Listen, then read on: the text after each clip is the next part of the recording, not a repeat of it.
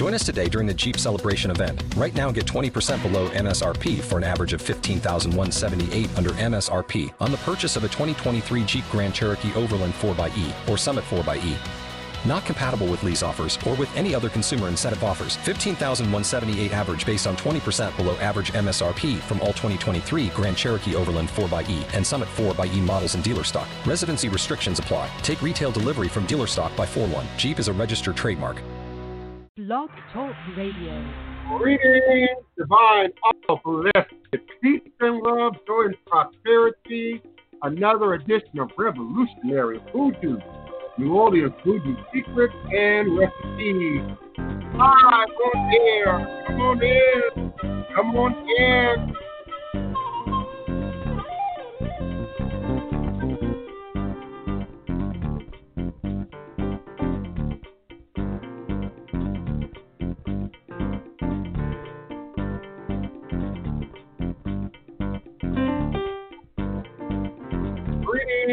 Greetings, divine, all blessed. Come on in. Welcome. All blessed. Greetings, Alafia, beloved. Kate, Natasha, Alafia, beloved.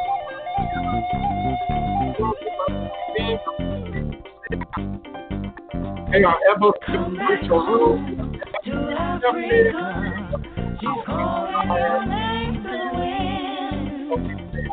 Come back home to Africa, the fatted calf and golden ring are waiting for you once again. Are you here to read? Are you here to read? Come on in. Don't have it here. Coming back to you. Just the truth. Out of bondage and now I am free. Da, da, da, da, da, da, da, da, da, da, da, da. Come back home to Africa. She's calling your name to win. Come back home to Africa. The fatted calf and golden ring for you once again, coming back to you.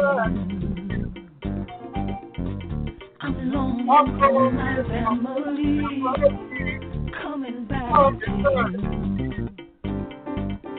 Out of bondage and now I am free.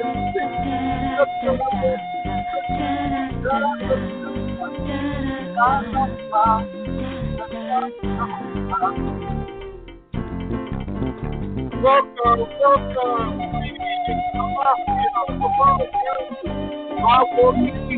Come on in. Welcome.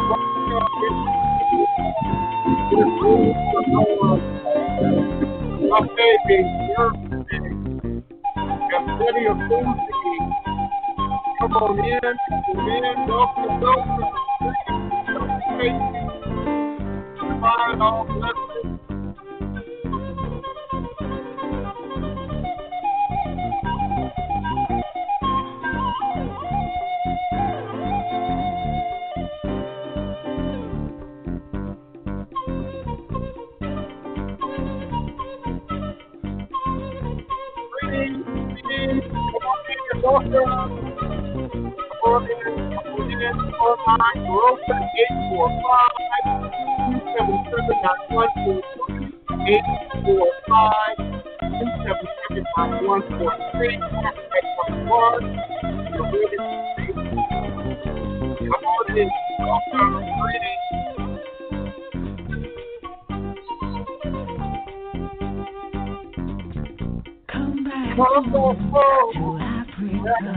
Come back home. Welcome. Come back home to Africa. Come back home. Come back home. Africa. Diane, Cameron. Thank you so much for your offer.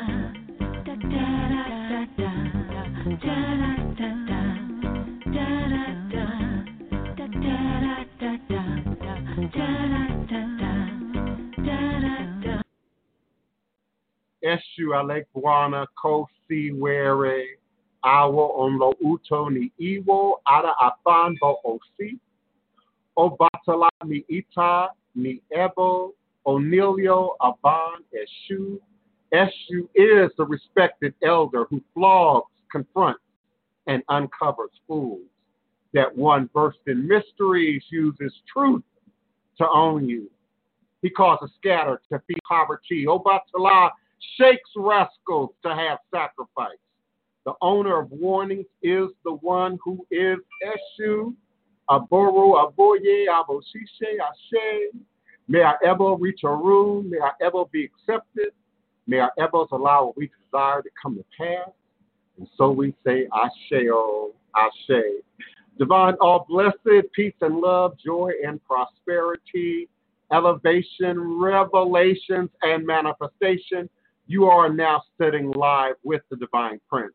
And always in archive at your leisure and convenience on multiple platforms, YouTube Live, EarthCam, Facebook,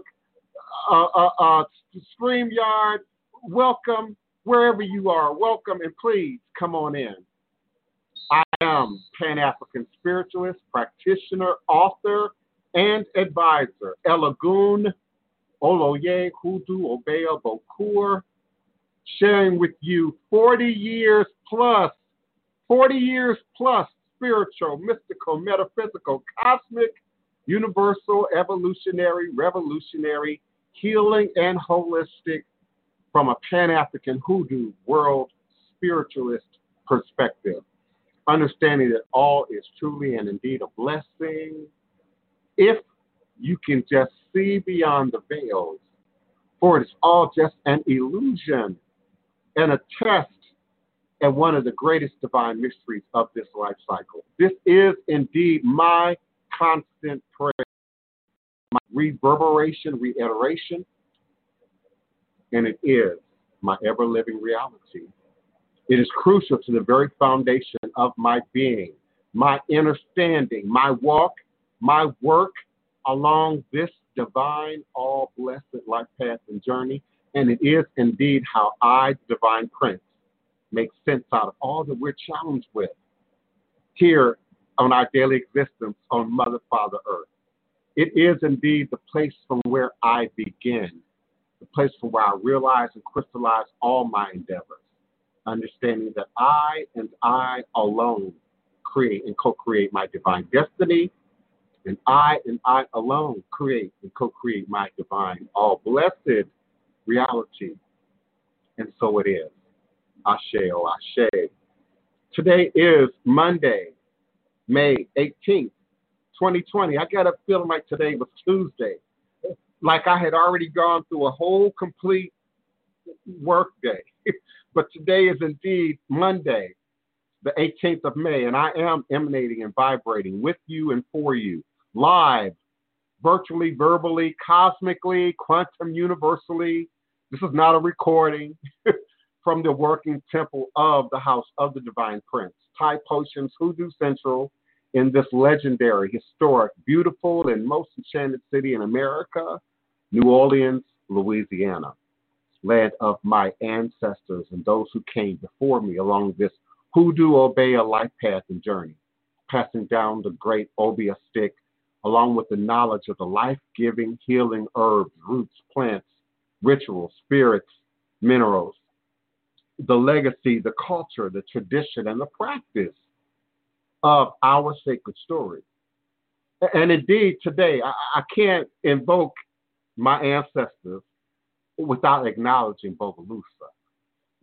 My people, before they went up the Delta a little bit into that Louise, Mississippi area, were in Bogalusa, Louisiana. And I know many of you are paying attention to the news and know that there was a major shooting in Bogalusa yesterday. Who decided 500 people were going to gather in Bogalusa? Who decided that? Who gave the permits for that? The city is already, on record, on camera, listen, we didn't have anything to do with this. We didn't offer no permits for this. If someone would have even approached us with this idea, we would have shut it down. That's what the city is saying today on camera. Whose idea was it, Black people? Whose idea was it in your community to have 500 people gather for a barbecue of all things on May 17th, 2020? This deep, this close to coronavirus pandemic debacle. It depends on what level we're looking at. It's already tragic. And the human lives that are not being documented, that are not being acknowledged, that are not being honored while this rolls forward into this grand reopening. Merlene, I know you're not calling me live on air in the middle of my show. I want to read it. Okay, but I can't do it right now, live on air, unless you call into the show number at 845-277. 845-277. 9143. 9143. That's right.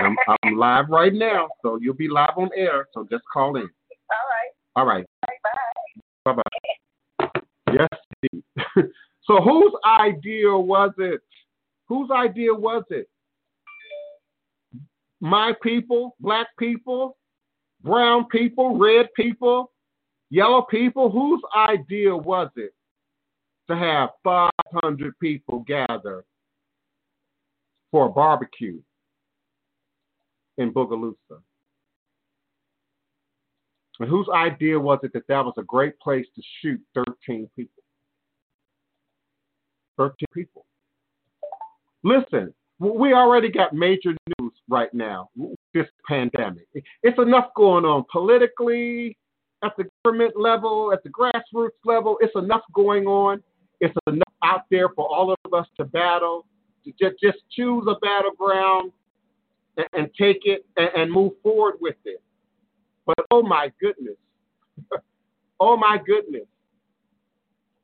I don't understand. I don't understand. And I said it just yesterday that you have these wealthy, well-to-do, hey, Keon, I'm opening your mic, well-to-do white people that can afford to go out there and protest, that can afford to then go back to their enclave with their families and friends and protect themselves. But you all who are working the Walmart, who are working the Kmart, who are working the Target, who are at the gas stations, who are operating the buses, who are at the hospitals, you all are on the front line. And my people cannot afford to mimic these talking heads that you see in the media, because you're being made an example. You're being made the experiment. You're being pushed out there to put your lives at risk. Look at those 13 lives that were lost yesterday in Bogalusa. How many of them were yours? How many of them were mine? How many of them mirror the people who are telling you to open up the country, to get on back out there? Everything is cool. Let's move this forward. Number two, some of you are paying attention and you don't care. You don't care. And we see it in your behavior. We see it in your posts. We see it in what you talk about. We see it in what's important to you. How many of my witches and root doctors and root workers are working on this? Come on in, Keona. Your mic is open,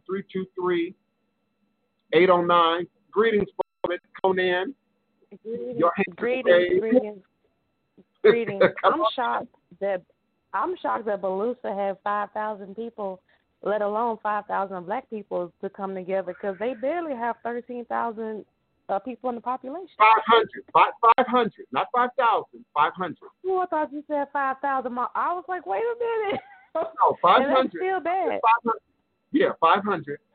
and that's still a lot of people.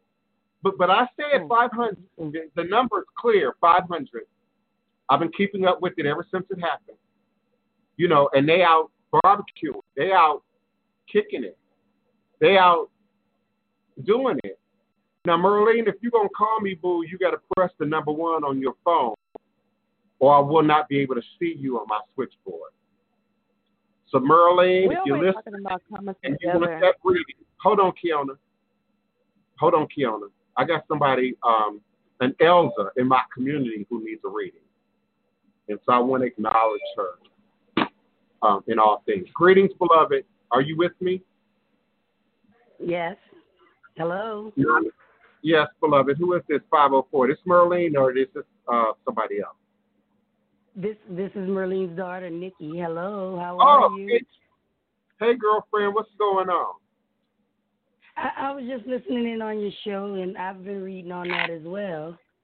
About they went to, it was like a retaliation, and I was just wanting to hear what you had going on your show. Yes, indeed. Did you want to read it, or you? Front line as well. Yes, and we want you to talk about that because every day we're listening to the media, and particularly your politicians. And these wealthy white folk, because let's be clear, these folks you see protesting with the flags, Confederate flags, these folks got housing, got land, got farm. They're not broke. They're not poor. They're not struggling. But people like Nikki, who work at the hospital, who on the front line of this, who see this happening every day. Girlfriend, what's your opinion about this? There's people that's still saying this ain't real. Oh, it's real. It's real. It's real, and it's really something that they really need to show on TV. What we're really seeing in the hospital, how you have to mask, cover all the way up, all these things, but they tell you can just wear a mask outside. But if I have to wear 2 masks, a shield, and cover my whole body up to go into a COVID room, then how can 1 mask keep me from getting it when I go to a Walmart? I don't understand that. That's just baffling to me. That every time I go into a COVID room, you have to have all this stuff on not to get it. But walking by someone, you just need 1 mask? I don't understand. I think that they should make it where everybody has to wear N95 outside. You know what I mean? I agree. Because you're not protected. I agree. Even at first, when we were in the hospital, they told us we couldn't wear the mask until we went into a COVID room. But now they want us to wear them throughout the whole hospital. And I still don't feel safe. Every symptom that COVID has had, I've had it at some point in time. Not all together, but I've had it because of the anxiety of thinking that, hey, I can have this. Still working and all these with this, and every day I have something that makes me think that I have it. So in the long run, all these people that are working are going to have mental illness. They're going to have PTSDs and all that dealing with. So they need to address that as well. They need to get these people something to be able to cope with it. Yeah, I agree. Keon and I have talked about the mental health implications, the emotional and spiritual implications of this. And while we, hospital today. Say that again, beloved. I had to go to the hospital today, last night at 2:00, because my throat was closing up. And it's making me think that something is wrong with me all the time, and it could be just my mind playing tricks on me. When I got there, they did give me a steroid shot. They said that I could have had an allergic reaction to something, but every symptom is connected to COVID because they want the paycheck. Don't do that. Just make what COVID really is and stop having people think that everything you can have COVID. You know what I mean? Yeah. And have you been tested? Are they testing you? Oh, okay, yeah, okay. Yeah, they're testing us. You can get a test anytime. Now, the antibodies, that's the test that I really want because I want to know if I already had it. You know, I'm thinking I've already had it, or your mind makes you think all these things, and you know, then you're getting paid $2 extra to go clean a COVID room, and the doctors and the nurses and all those people are getting $20 extra. But we're in those rooms longer than they are, cleaning them. We're exposed to it more than they are because they go into the patient, come out. We're in there. We have to clean all that stuff. Yeah, I agree. And so you are still getting the $2 because we did hear on the news that some companies were going to pull back on the $2. I only get the $2 if I am in a COVID room. An hour, $2 an hour. And So that's if I only go to if you're in the floor, room. And that's only if you're in the COVID room. Yeah, only if you're in the COVID, you get it. But if you're not in COVID, then you just get regular pay, which is still minimum wage. I think anybody that should go into a hospital when they step foot in the hospital should be getting hazard pay. Because you're jeopardizing yourself just walking in there. You don't know if it could last 3 days, anybody past this area could have it, in my personal opinion. That's right. No one knows what it is. Everybody's a guinea pig right now because you don't know. The doctors don't know. They're going along as they figure things out. So we should be getting paid. Why you figure it out? Why you figure it out? Pay me. Then I won't have no problem with, going in these rooms. I agree, beloved. Nikki, I appreciate that. We certainly like hearing from people who are on the front lines, who are actively involved, and particularly Black people, because often a lot of misinformation makes its way back into our community. So it's good to hear from people who are actively operating in this. Yeah, and I want to also say before I go, they have showed us, they have done a lot of good things at this hospital for us, being that we are there. But, when you're going through a third-party company, it's not the hospital, it's the company that you're being paid by. You know what I mean? So there's only so much they can do if they pay the company to pay us. You know what I mean? So, but hopefully they'll step in and add something to it. You know what I mean? Because we're not really working for the hospital. We work through a third party. So that's how they, I guess, can get away with it as well. But the hospital has treated us well. Just as, with the things that they're giving, we're included. Yeah. I'm not going to sit here and say that. We get all the same fines. We get all the same things that they get. But we're not getting the pay that they get because we don't work through the hospital. So hopefully, we can get something going. And I enjoy being on the show. I appreciate you. Thank you so much for calling in, beloved. And you and your mom are welcome to call in at any time. All right. I'll be calling. Thank you. We certainly appreciate it. Absolutely. Thank you so much. Love you too. Have a good day. You too. Bye. Bye-bye. And we invite others to also call in at area code 845-277-9143. 845-277-9143 with your questions, comments, requests, even your experiences on the front line at the grassroots level in the community as it relates to how we deal with COVID-19 and the coronavirus moving forward. And not just the virus, but society. We are, and I keep saying it every day, it's a new day. It's a new day. It's a new time. It's a new season. What you thought, what you understood, what you believed don't exist in today's time. We're now under a new dispensation. And this virus and the viruses to come and the consciousness and awareness of the viruses to come is with us now. from this day forward. So there's no going back to what we had. There's no going back to what we thought we understood. There's no waiting for things to open up and return to normal. This is the new normal, beloved. This is the new normal. So these people who are stepping out, Kiona, 500 people for a barbecue? I mean, come on. Who are now risking not just their lives and a spike in that region of Louisiana, and it's really close to Mississippi, too, for many of you who don't quite know Bogalusa, Louisiana.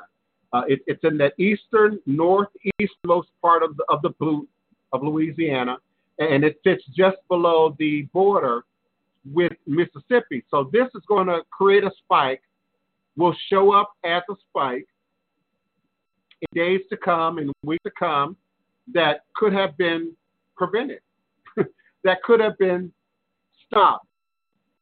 And I ask, where are my teachers, my evangelists, my healers, my root doctors, my root workers in the course of doing this work at this time, in this season?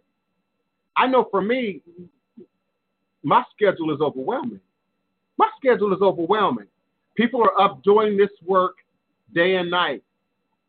Hoodoo occultism, Sky, Kiona, many others are up day and night right now, addressing spirit, addressing ancestors, doing what's important to anchor themselves and their community so that we can move forward in a way that's productive, in a way that we don't have to keep repeating 601, I'm coming to you, in a way that we don't have to keep repeating the same mistakes, the same behaviors.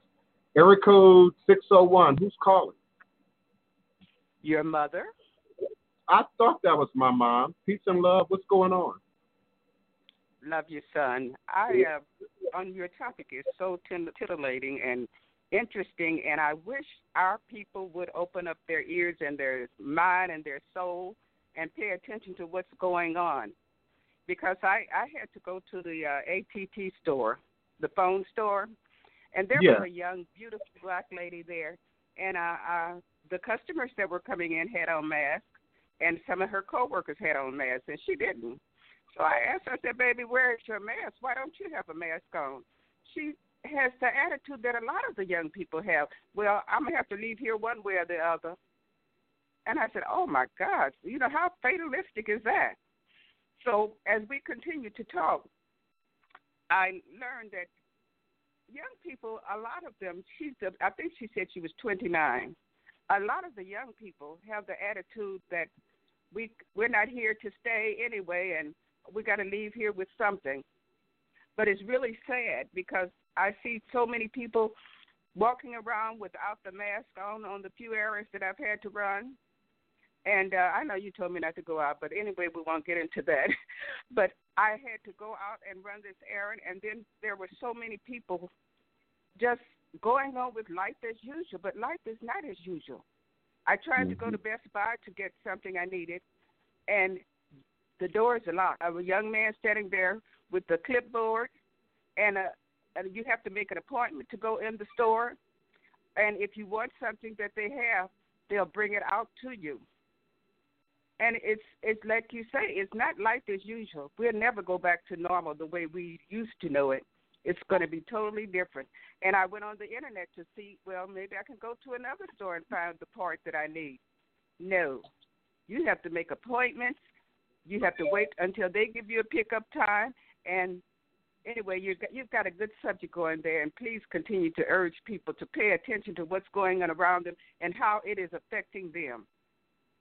You have a good afternoon.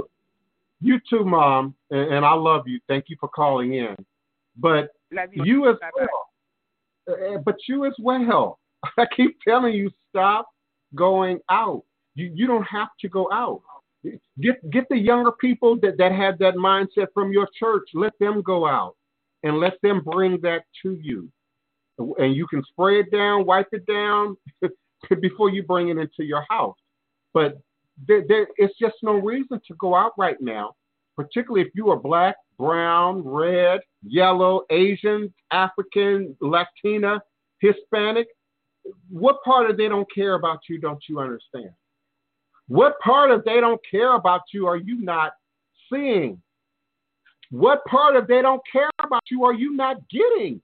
This invokes for me Bush, Hurricane Katrina, Kanye West, when Kanye West said he don't care about you. These people do not care about you. What language do I need to say that in? Spanish, French, Ewe, Europe? What language do I need to say that in? They do not care about you.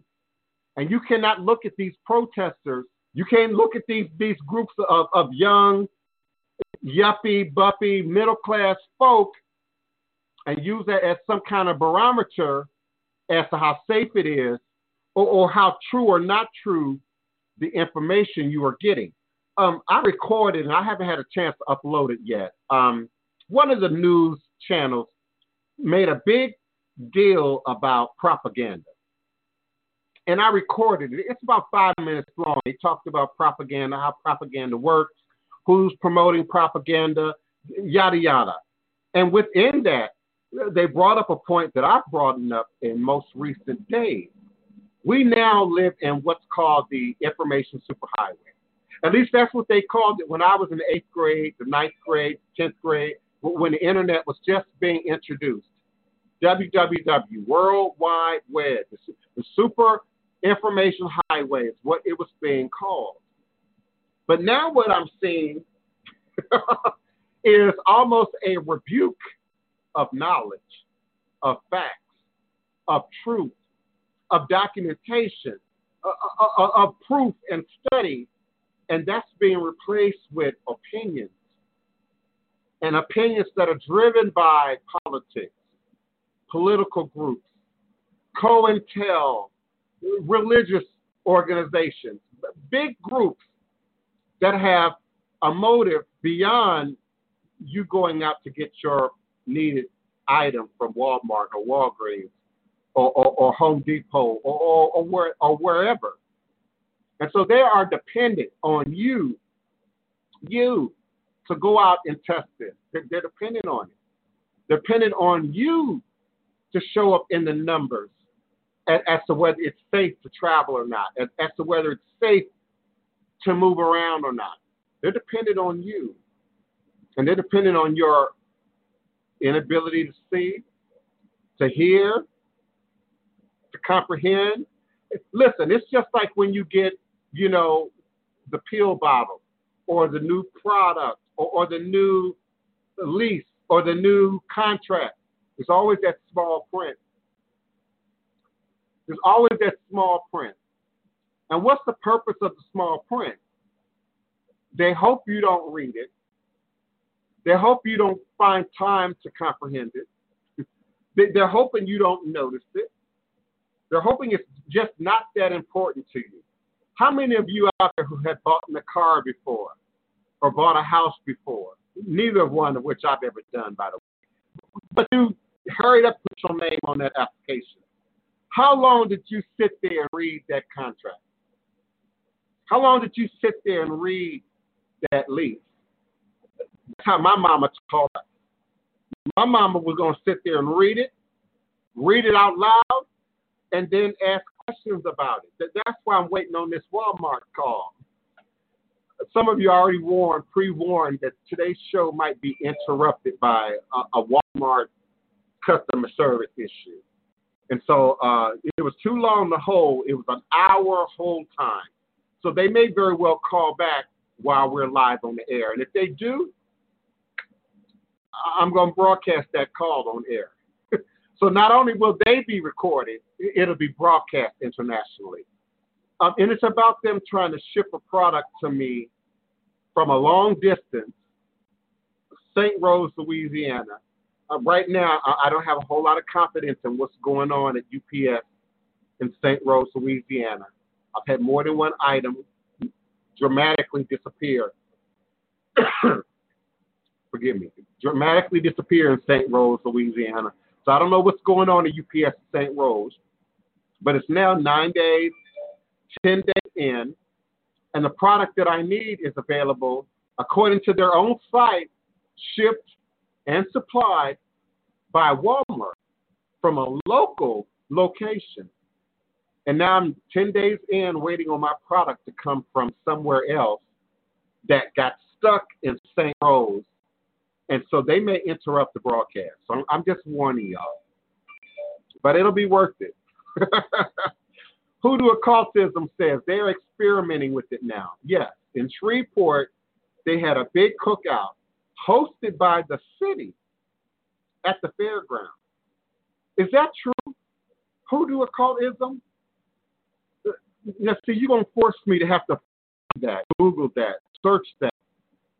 You know, because I never want to broadcast anything without some backup. And I do trust you, beloved. So I know you know what you're talking about. But, man, is that true? City of Shreveport hosted a cookout at the fairgrounds. And this was when? Yesterday? Over the weekend? Come on now. My black and brown people, what's wrong with y'all? What's wrong with y'all? I just don't get it.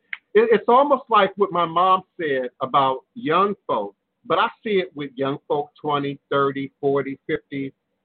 Not only is it we got to die of something, but many black and brown folk don't expect to live to be old in the first place. Listen, this is a true story now. I never expected to be 35. Ever. And I started first having that thought, that vision in the kindergarten. I wish my mom was still on the phone. In the kindergarten, I was expelled from the kindergarten behind an interaction that I had with Matthew. Yeah, I still remember your name. A white boy named Matthew. I can't remember his last name right now. It'll come to me. I ended up going from kindergarten to 12th grade with this guy, by the way. But I got expelled from the kindergarten for being precocious, for being aggressive, for being arrogant. You know, in the midst of what is that game you play? Musical chairs. And the gift was an Easter basket. I'll never forget it. The gift was an Easter basket. There were only 4. They had them well positioned, okay? And it was my chair. But they allowed Matthew to bump me from the chair and then take the prize. And I got, expelled. This is a true story. I got expelled from kindergarten. And from that point, I had to go to either an alternative school or go to school with my mother, who was a teacher at that time in another county in Maryland, the state of Maryland, Anne Arundel County.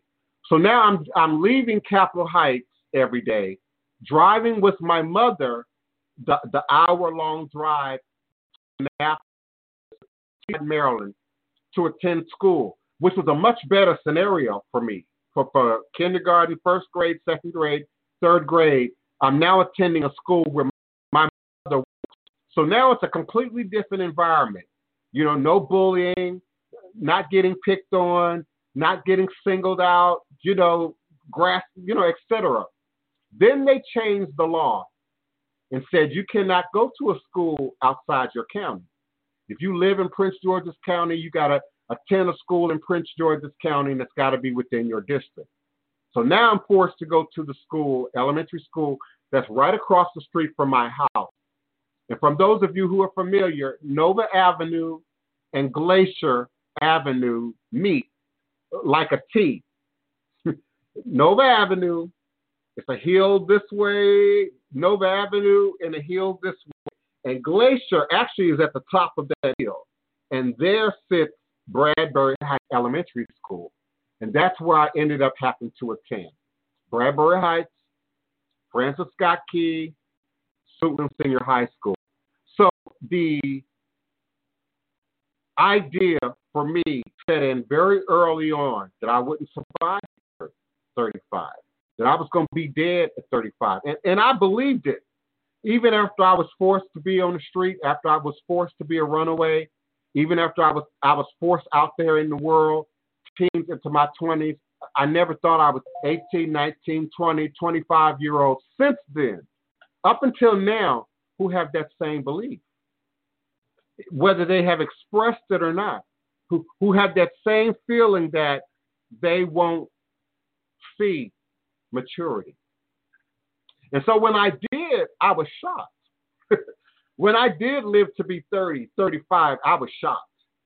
That's also when my life began to settle, when life began to gain some order, when the voodoo began to stand up for me.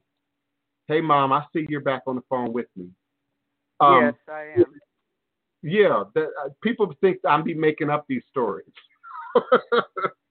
Okay, I want to say this. You have always been picked out to be picked on because you have a very unique personality. You're very precocious. You're ahead of your time.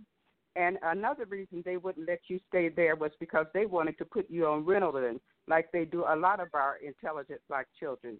They wanted to put you in a special class, not realizing that the problem, or not acknowledging that the problem was you were too smart for them. You were ahead of the time, and you just couldn't be still and keep up with all that boring stuff they were throwing at you. And a lot of times you were the type of child, most people would say, oh, he's not paying attention, but you could pay attention and be doing something else at the same time. And even now, even though you are balanced, very intelligent, you have your own business, you have a lot of talent, and you're helping other people, people still look at you as unique, different. You're just blessed to be, you're just blessed to be pressed. And yeah. You've taken lemons out of and made lemonade out of it. That was the main reason, was you were ahead of your time, you were too smart, and they didn't know how to handle you. They just wanted to medicate you and sit you in a corner. So I'm through talking for today. Okay. But we appreciate you. And listen, that's the first time my mother's ever said that out loud. I never knew that they wanted to put me on Ritalin. In fact, I was 30 before my mama would even talk about this. Well, you know that I'm, as I told you last week, I'm coming out of my cocoon. I'm pulling it off one layer at a time. And I love you for it. I appreciate you for it. Thank you. All right. Bye-bye. Bye-bye. Yeah, my mom, at the time when all of this was happening, refused to tell me because she didn't want me corrupted by it. So I didn't even know any of this activity was going on until I was 30 years old. That was when we first sat down and she talked about what actually happened when I was in kindergarten and got expelled. Area code 713, thank you for your patience. Who's calling and where are you calling from? John Wynn, and I'm calling from Killeen, Texas. Thank you so much, beloved. What's going on? What's your question or comment today? I have both a comment and a question. I love our family. All races are something special, but I mostly stand in the gap for my African American people out there. I love them all.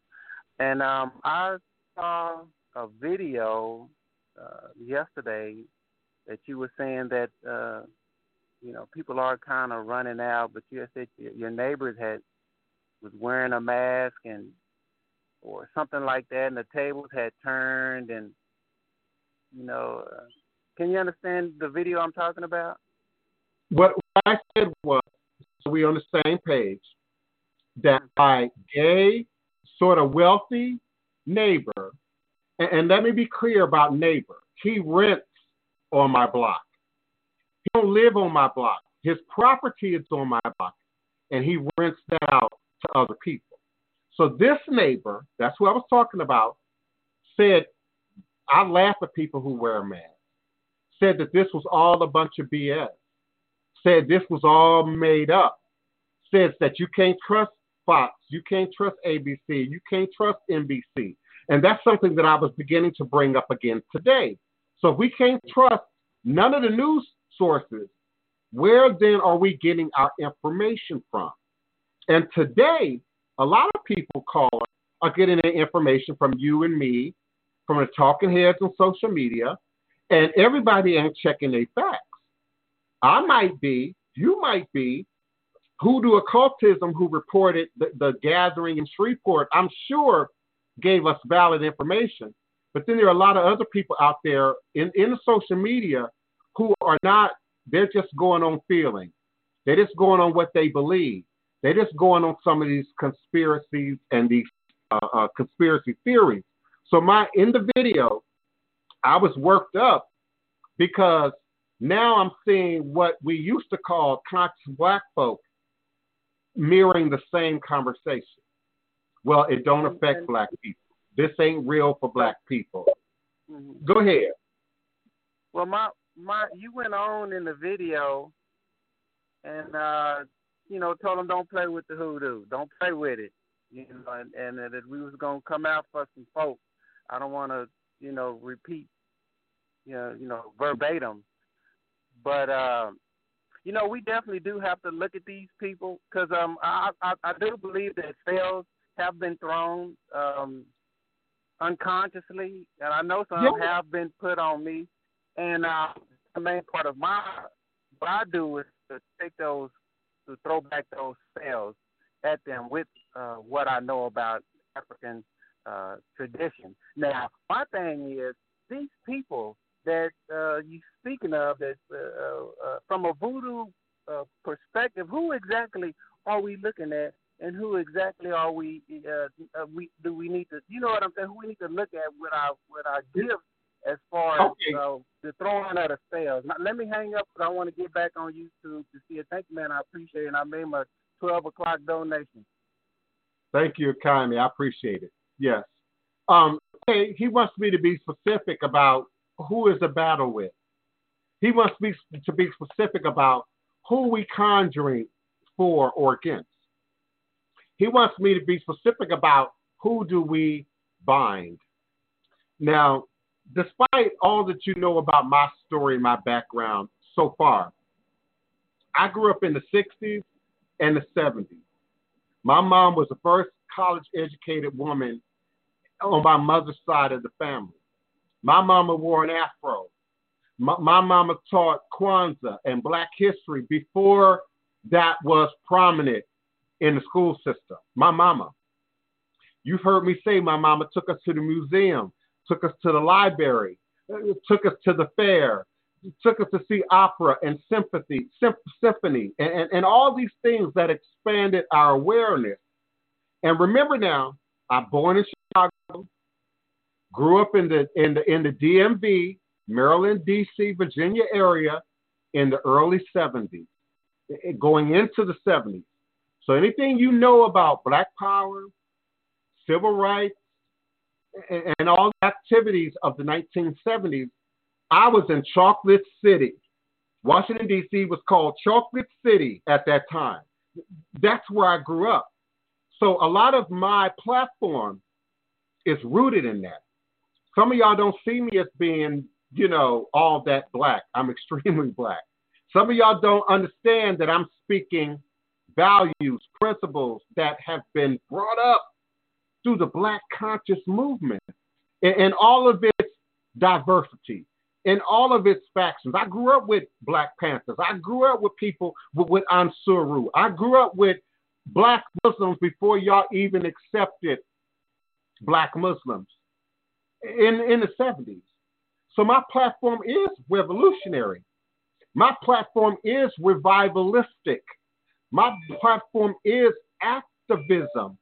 And I've been pushing for a group, a coven, whatever y'all want to call it, to come together with your supposed powers and work to make real change. And so, beloved, we've got to target politicians. We've got to target preachers and teachers. We've got to target groups and organizations. And I have a mindset very similar to the Mau Mau in Kenya. MAU-MAU, for those who are going to Google that. The Mau Mau took place in the 60s and the 70s, where the black leaders in the grassroots community had to get together and decide who's for us and who's against us. Who's still working in the government and working against us?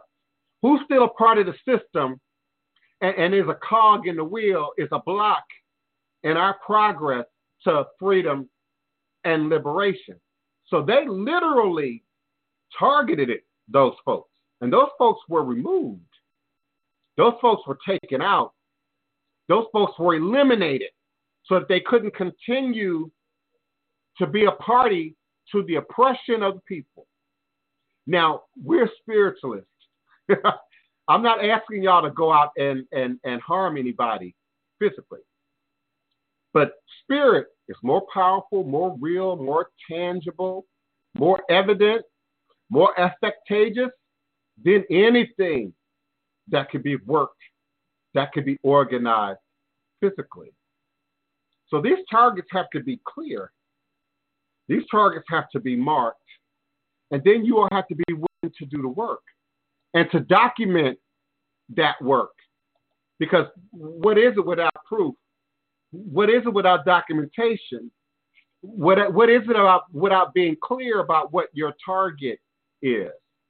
Now, I remember a few years back, not so recent, election history, there were groups of witches and pagans forming in Facebook who were claiming to target Trump, who were claiming to target, specific people.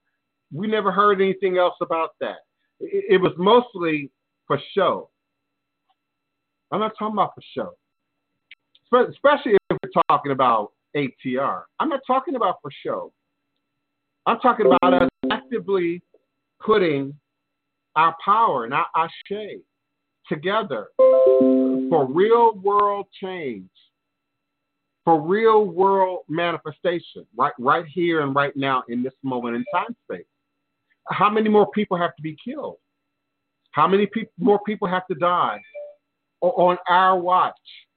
So if you're not an activist, if you're not politically inclined, if you're not an educator, if you're not out there in some other means of organizing and making change, but you're claiming spirituality and religion, but you're claiming hoodoo, root work, and conjure, what are you working for?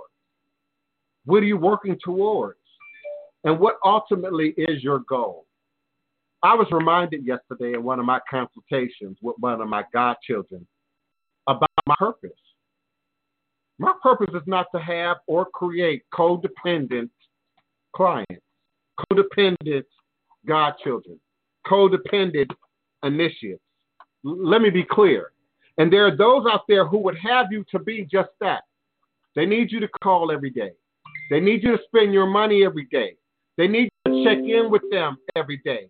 Some of them are calling you about your work, about your life. How's it going? What's going on with you? So that you can feed these fake practitioners information and they keep you on the hook. That's not my goal. That's not what I'm here for. I want to make powerful practitioners, powerful readers, powerful healers, powerful activists. I want you to get to that point where you are self-empowered, where you are whole, where you are operating in your God and Goddess consciousness, and then you're changing the world. You're creating and recreating. That's my goal. That's my hope for you. That's what I want for you. But there's a process to that. There are no shortcuts over it, around it. You've got to go through it. My teacher, one of my teachers, Bahala, taught me that we call that prospiration. Prospiration. The ability to move through, not over it, not under it, not around, not to stick the detour, but to spiritually and magically move through. Ashe, Savannah Bowie, means power. It's Yoruba specific. The Yoruba people, Nigeria, West Africa, Nigeria has over 200 ethnic groups in it. So the Yoruba are one specific ethnic group. And we have romanticized Yoruba culture. So you see Alafia, you hear Ashe, you hear Orisha, you hear Oshun and Yemaya and all these different, that's all Yoruba specific. So Ashe means power. Like amen to some degree. It's also an affirmation. So we say Eshe. That might mean thank you to an elder. We might say Ashe. That might be thank you. All is a blessing, if you will, to a younger person. But then in culture and spirituality, in the practice of Orisha, you say Ashe. And it's more like amen. It's more like an exchange of energy. It's more of a recognition of that higher unifying power and energy that holds everything together in the Orisha universe. Ashe. So we might say that's power. We might say that's amen. We might say that's give thanks. All praises too. Am I making sense? Yeah, and ASE is a more correct spelling of the word. ASE is a more Americanized, anglicized, if you will, representation of the word. And so I hope I was able to, able to answer it for you. Let me check my phone lines. Area code 845-277-9143. Of course, Kiona, your mic always remains open. And I invite the other callers, listeners, participants, if you have a question, comment, or request, please do press the number 1 on your telephone keypad, and I will be more than happy to open your mic and bring you into the conversation. Yeah, this has been an active weekend. Business-wise, politically, sort of watching the opening and the reopening, so-called, of America, watching the political response to that, the political debates associated with that. I'm a little hyper this Monday. You have heard me say at the beginning of the show, I thought it was Tuesday. I really did. When I started this show at the top of the hour, I thought it was Tuesday because I had worked all weekend. And then when I wasn't working, I was working all weekend. When I wasn't actively in a consultation, actively on a phone call, I was in ritual all weekend, primarily behind coronavirus, economics, addressing work that's on the table right now, ritual work, but also addressing how do we move this forward in safety, in peace. I'm predicting a civil war, not a literal civil war, more of a. It's going to show up in media. It's going to show up in the arguments. It's going to show up in the political debates. It's going to show up in how we move forward now this year towards elections without being able to necessarily gather. If you've noticed in the opening up, where the Trump rallies, ain't been no Trump rallies, but they want you to open it up. They want 500 people to gather in Bogalusa. They want another 500 people to gather in Shreveport, but it ain't been no Trump rallies. Why? But we in a hurry, remember, to open it up. Y'all better get a clue. Y'all better get a clue. This is everything to do with race. This is everything to do with racism. So I have a question. Come on in, beloved. Come on in. The HIV hit our community. Nobody said nothing. People still having unprotected sex, right? They don't care anything about this corona. Corona who? If they can lay down and casually go online and meet people and hook up because they catalog shopping for penises and vaginas, excuse me, Mom, they don't care anything about no corona. They don't care anything about going outside, breathing in air, and dropping dead. All they caring about is what kind of human hair they can buy and what European designer they can be caught taking a picture in and who's messing with who. They don't care anything about any of this. They're not even in the school system is the last thing to open. They're talking about opening up the malls first, and the schools may open up next year. That's right. All we got was our walking papers, because I'm going to tell you right now, I still see the plantation. All we got was our walking papers, because I still see the plantation. I see N-words. I don't see black people. I see common N-words. That's what I see. And I'm not saying at the front because I don't use that word, and people can't even call me that word to play with me. But I'm saying that's exactly what I see. An open plantation. Mm-hmm. Mm-hmm. Let me give you a safe word or a safe phrase. Filled hands. You see filled hands, okay? That's what you see. You know, and unfortunately today, you, that includes your poor whites.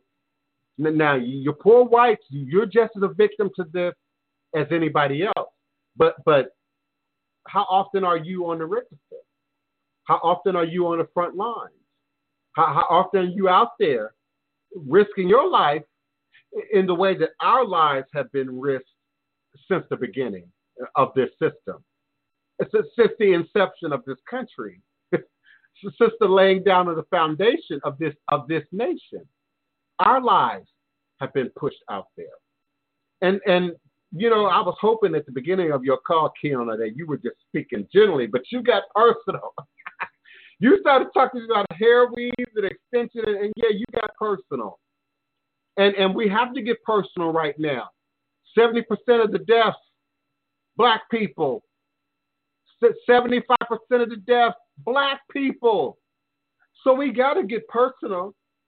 Well, we have to. Who are they pushing out there to reopen that? Walmart, you.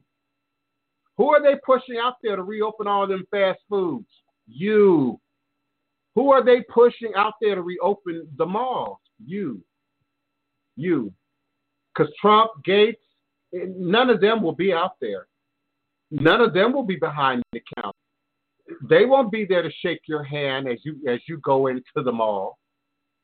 Somebody that looks like me will be. Somebody that looks like you. And how many hands have the president shaken and the people whose hands they were shaking talking about they was infected? And they hadn't said that he was infected. He's That's shaking right. hands. And these people, he shook the hand of this person, and this person tested positive, and he just standing there like he just got a whole bubble around him. So it's a vaccine somewhere. That's right. Just like it's a vaccine for HIV, but they don't want to let that loose. That's right. Now, Kiona, let's go back to the first week of March when I started consistently doing this every day. Remember, I said, he's sick. I said it. Look at this man. He's sick. I also said, now he might not have corona, but he's sick. It's something wrong with him.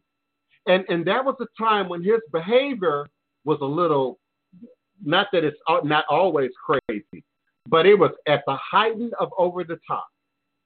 And at that time, nobody else was sick. Nobody else on the staff was showing any signs.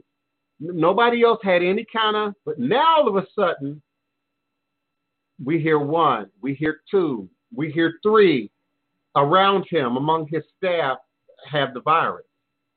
And just as Kiona just said, what changes have we noticed in his behavior since that announcement came out? None. He's shaking every hand. He's acting like there's nothing happening, just like these black folks that you just described. He's acting like nothing has happened. He either has the antidote, like Kiona just suggested. He either already has the solution to it, but he, for whatever, absolutely knows something that we don't. And we need to interview these witches that he's working with, because he's definitely working with some witches, because he's constantly talking about a witch hunt. What does he know about a witch hunt, and he's looking forward to Easter? And that was something else I was asked to address. Absolutely. There's witchcraft, there's ritual work, there's spell work that is being done, not just at our level, at the ground level, at the grassroots level, in the community, in the popularized sector, but at the higher levels, in the higher echelons of our society, of our culture. This manipulative spell work is and has been done.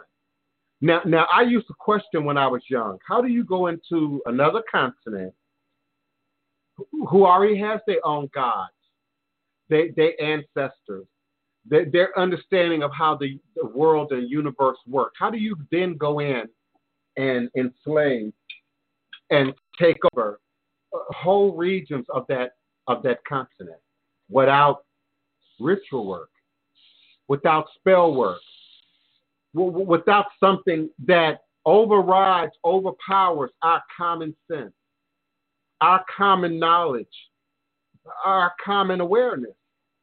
And I like to call it the God spell. GOD-SPELL.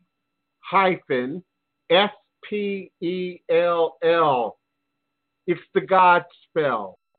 And it's often first manipulated through religion. So the missionaries go in with this great magical book, and somehow they're able to convince you now, after 2,000 or more years of living undisturbed, they're now able to convince you that not only are you a heathen and your life is no longer of value, but that if you want to save yourselves, then you need to buy into this book.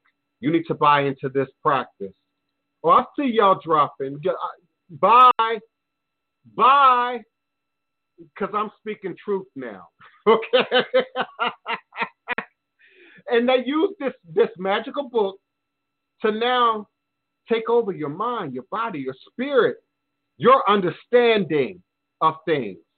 How do you come in and disrupt 2,000 years or more of understanding in 50 years' time, in 100 years' time, and replace it with something so wicked, so evil, so universally disturbing and upsetting, and culturally destructive? How does that happen without witchcraft?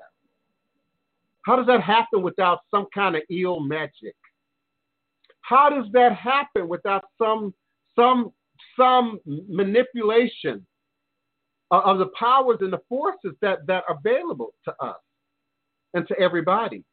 And that spell is still active today with all of this universal knowledge and wisdom and access to information and books. We now have people who believe just because. Don't care that you can disprove it. Don't care that there's factual information. Just because. And that's a spell. That's a jinn. That's a demon, which gets you to a place that everybody is telling a lie except you. That every source is telling a distruth except yours.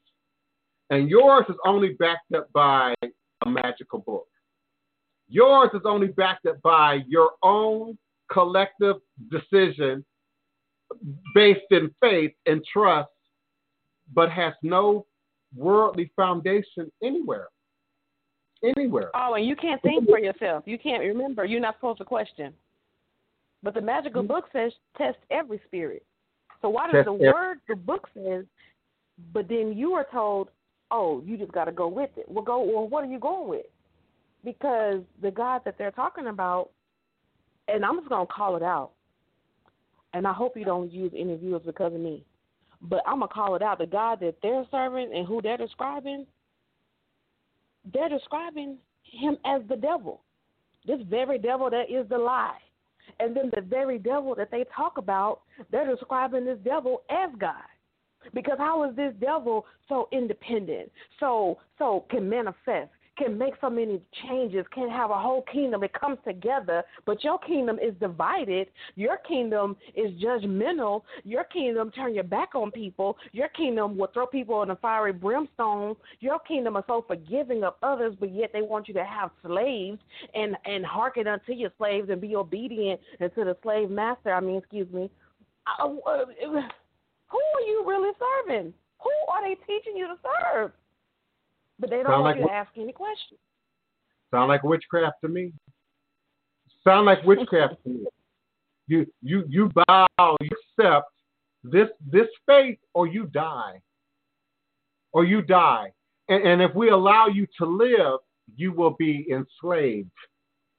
And your children will be enslaved. And the next generations will be enslaved. That's what it sounds like to me. Bye. Bye-bye.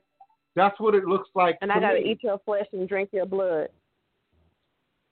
Every first Sunday. I got to make a wish when a birthday comes. I got to make a wish and blow out a candle. When you tell me that's not witchcraft? Come on now. And when we get married, we say vials. We get married when we say vials. You don't think that commitment, that covenant, you don't think that's witchcraft? You're bounding. That's witchcraft. That's spells. You're coming under a spell with somebody. But that's not witchcraft. You're celebrating pagan holidays, Wiccan holidays. Oh, it's for the children. Where? What children? Oh, we got this man dressed up in this suit. No, because if you study Wiccan, then it's real. This ain't no fake make-believe. You're celebrating a pagan holiday, but you want to say the devil is a lie. Is he? Right. Is the devil a lie? And then you got to pass this collection plate and hope. That's right. And every Christian holiday, every American holiday is steeped in paganism. Stolen from, borrowed from, and then steeped in paganism. But you got this. I got one more thing to say. And they want you to put on long dresses and long skirts. And that's supposed to some kind of way resemble holiness. Long dresses and skirts come up too. It's still garden tools in the church house too. It's still men, them deacons, looking through dresses from the stage and the pulpit too. Y'all gonna have to quit playing. Our ancestors suffered, and had to raise their children, and had to breastfeed their children, and had to do everything for them. And you want to sit there and deny and say you don't even want to wear the very hair that grow out of your scalp? Quit playing. You don't want to wear your fabrics because it don't look right. You don't want to go out there and find out your roots because you'd rather go after their roots, and their roots don't care anything about you and never have. I'm not saying to teach hate. What I'm saying is you got to open your eyes and first go from your blood. Go from within. And then look without. They opened it up because enough people didn't drop dead. Enough people didn't die. They said millions were going to die. You say 100,000? Oh, well, let's open back up. Let's give them $1,200 so we can have more people. And Keon, if you listen to them, that's exactly what they said. Well, you all lied. You all told us that millions of people, thousands of people are going to die, and that didn't happen. So we need to open up so that we can keep our economy going. Now, remember I talked about the cartoon bubbles? Okay, let's translate that. Okay, well, only thousands of black people died. Thousands of white people didn't die, so why should we stay closed? Thousands of white people didn't die, so why shouldn't we pick up now? Because after all, I'm not going to be behind the counter anyway. Kiona will be. I'm not going to be behind the counter anyway, because my Hispanic neighbor will be. That's what they're really saying to you. Don't you get that? Don't you see that? We still live in a society where people can't discern words and what people say from their behavior, from their demonstration. You can say whatever you want to me. It means nothing if your demonstration is something else. It means nothing if your behavior is something else. Don't tell me you love me, you like me, you care about me, and your behavior does not show that in any way. In any way. Sometimes I talk about my 30-year-old soulmate / stalker who I can ignore, and I'm going to get a text. The random text is always going to be negative. Always going to be negative. It's always going to start off with an insult. It's always going to start off, in the muck, in the mire of who and what that person is living and existing in every day. And that cannot be hidden. I can't tell you all how much that cannot be hidden. You can learn to quote Bible, quote Quran, quote scripture, quote the Vedas, and speak softly. But if your behavior is ugly, you ugly. Did y'all see the Housewives of Atlanta reunion? And ugly is to the bone. Ugly is to the bone. Okay. I want you to tell me how was this virus able to get up out of China so fast, but now it's just lingering around here. Lingering, but it's gone. It's been suggested, Keona, that not only was the virus created in a lab, but that both the U.S. and China may have been in on it, may have very well been in on it. We know that many products, services are done in other locations, other countries, might be owned by an American enterprise. Okay, for instance, YouTube. For instance, Google. But if you actually call them, your phone call is in the Philippines. Your phone call is being transferred to India. Your phone call is being transferred somewhere else. So it's not a hard leap for me that this was not only created in a lab, quite possibly by China. How does the president say it? In China, okay? But also that the U.S. may have very well had some knowledge of it, some awareness of it. And it made it back awfully quickly. Now, you know what else, Keon, is being suggested that it was here a lot sooner and was not being documented, was not being recorded. That the virus may have very well been here as early as October, Halloween, November. It blew up in our media January, February, and really the first week of March. It's really the first week of March when everybody sort of collectively took this as serious. But if we go back into February, I had a first cousin died in February. It is still being suggested she may have had COVID-19. Nyland Trator, grandmother died in February. Had other family members who ultimately tested positive for COVID died in March. So we don't know how soon this really happened. We don't know how soon this at what point this really got out of the gate. I'm one of those people who never get sick. I'm one of those people who never get a cold. I'm one of those people who never got a flu. I was brutally ill All Saints Day. All Saints, so I did a haunted house. Many of you remember Halloween night at the local motorcycle club here on my street, on Domain Street. And we did a haunted house right there, North Claiborne and Domain. And man, we screamed and hollered. I had a full head latex mask on, lost my voice. I'm hoarse now just from talking loud and screaming towards the mic and the camera. So I assumed, I had been screaming, talking loud. I had that mask on. So you go from hot and cold. Every time they would open the garage door, air would come in because it was probably in the 40s that night. So I assumed, okay, I got a cold. Okay, I was exposed to a bunch of kids Halloween night, and I thought nothing else of it. And we went on first week of November, second week of November and film. I did a lot of filming at that time, major project filming. So I had to get up. I had to drink NyQuil. I didn't mean to call a brand, but cold and flu, so that I could maintain my schedule. And I did. I actually filmed for the Travel Channel during that time and for Nat Geo during that time. And we thought this normal. We thought, okay, this ain't a big deal. And then December, I'm looking at the international news, not the U.S. news. I'm looking at Africa, Asia, Brazil, Central and South America.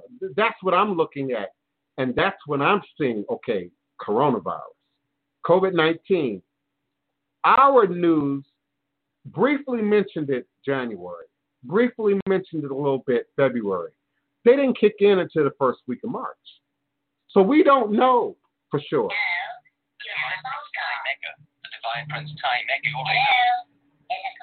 Now, now look at this, y'all. Hello? Can you hear me? How could I be calling myself right now? Hello? How could I be calling myself? My caller ID says that I'm calling myself right now during the show. So I'm telling y'all, it's people that want to interrupt this flow. There's people that want to interrupt this platform. There's people that want to keep this information from getting out and want to keep you all ignorant. They only want you interested in luck spells. How about character spells? How about personality spells? How about changing the very dynamic of your trajectory through life, so that all is a blessing, so that all is peace and love, so that all is prosperity. Let's move beyond the simple, petty, selfish, surface nonsense that distracts many of us standing up in the truth and speaking the truth. Oh my goodness. I am so grateful for you all, Chef Bougie and Keona D. Carter, our moderator, Danielle Jackson, P. Anderson. I appreciate each and every one of you for your support, for your love, for your motivation, for your confirmation. Sometimes I'm talking, hey, Queen Reggae, and I just think, man, I'm just crazy, and people will treat you like you just crazy. And people will question, well, why don't you believe and accept what everybody else is saying, what everybody else is buying into, what everybody else is doing? And no true spiritualist, no true psychic, no true reader operates that way. Because you got to trust spirit. And you have a record of accountability and trust in spirit. So there are certain things that spirit can say, the spirit can push, in my view. I'm not hearing anything else. I'm not preparing for anything else. But that. And it don't matter to me in the moment whether I get that outside, worldly, carnal confirmation. I don't care if you understand it. I don't care if you believe it. It would be very beneficial and helpful if we do. But I'm not here to argue you to agree with me. That ain't why I do this show. I'm not here to argue and debate the relative importance of what we discuss on this show. It is, and it shows up for those who acknowledge it, those who pay attention. Otherwise, listen, you ain't got to pay attention. Just keep doing what you're doing. Keep watching the news. We'll continue to watch the death rates go up and be ignored, because they can't have a whole lot of funerals. Then they're not having a whole lot of repast celebrations right now,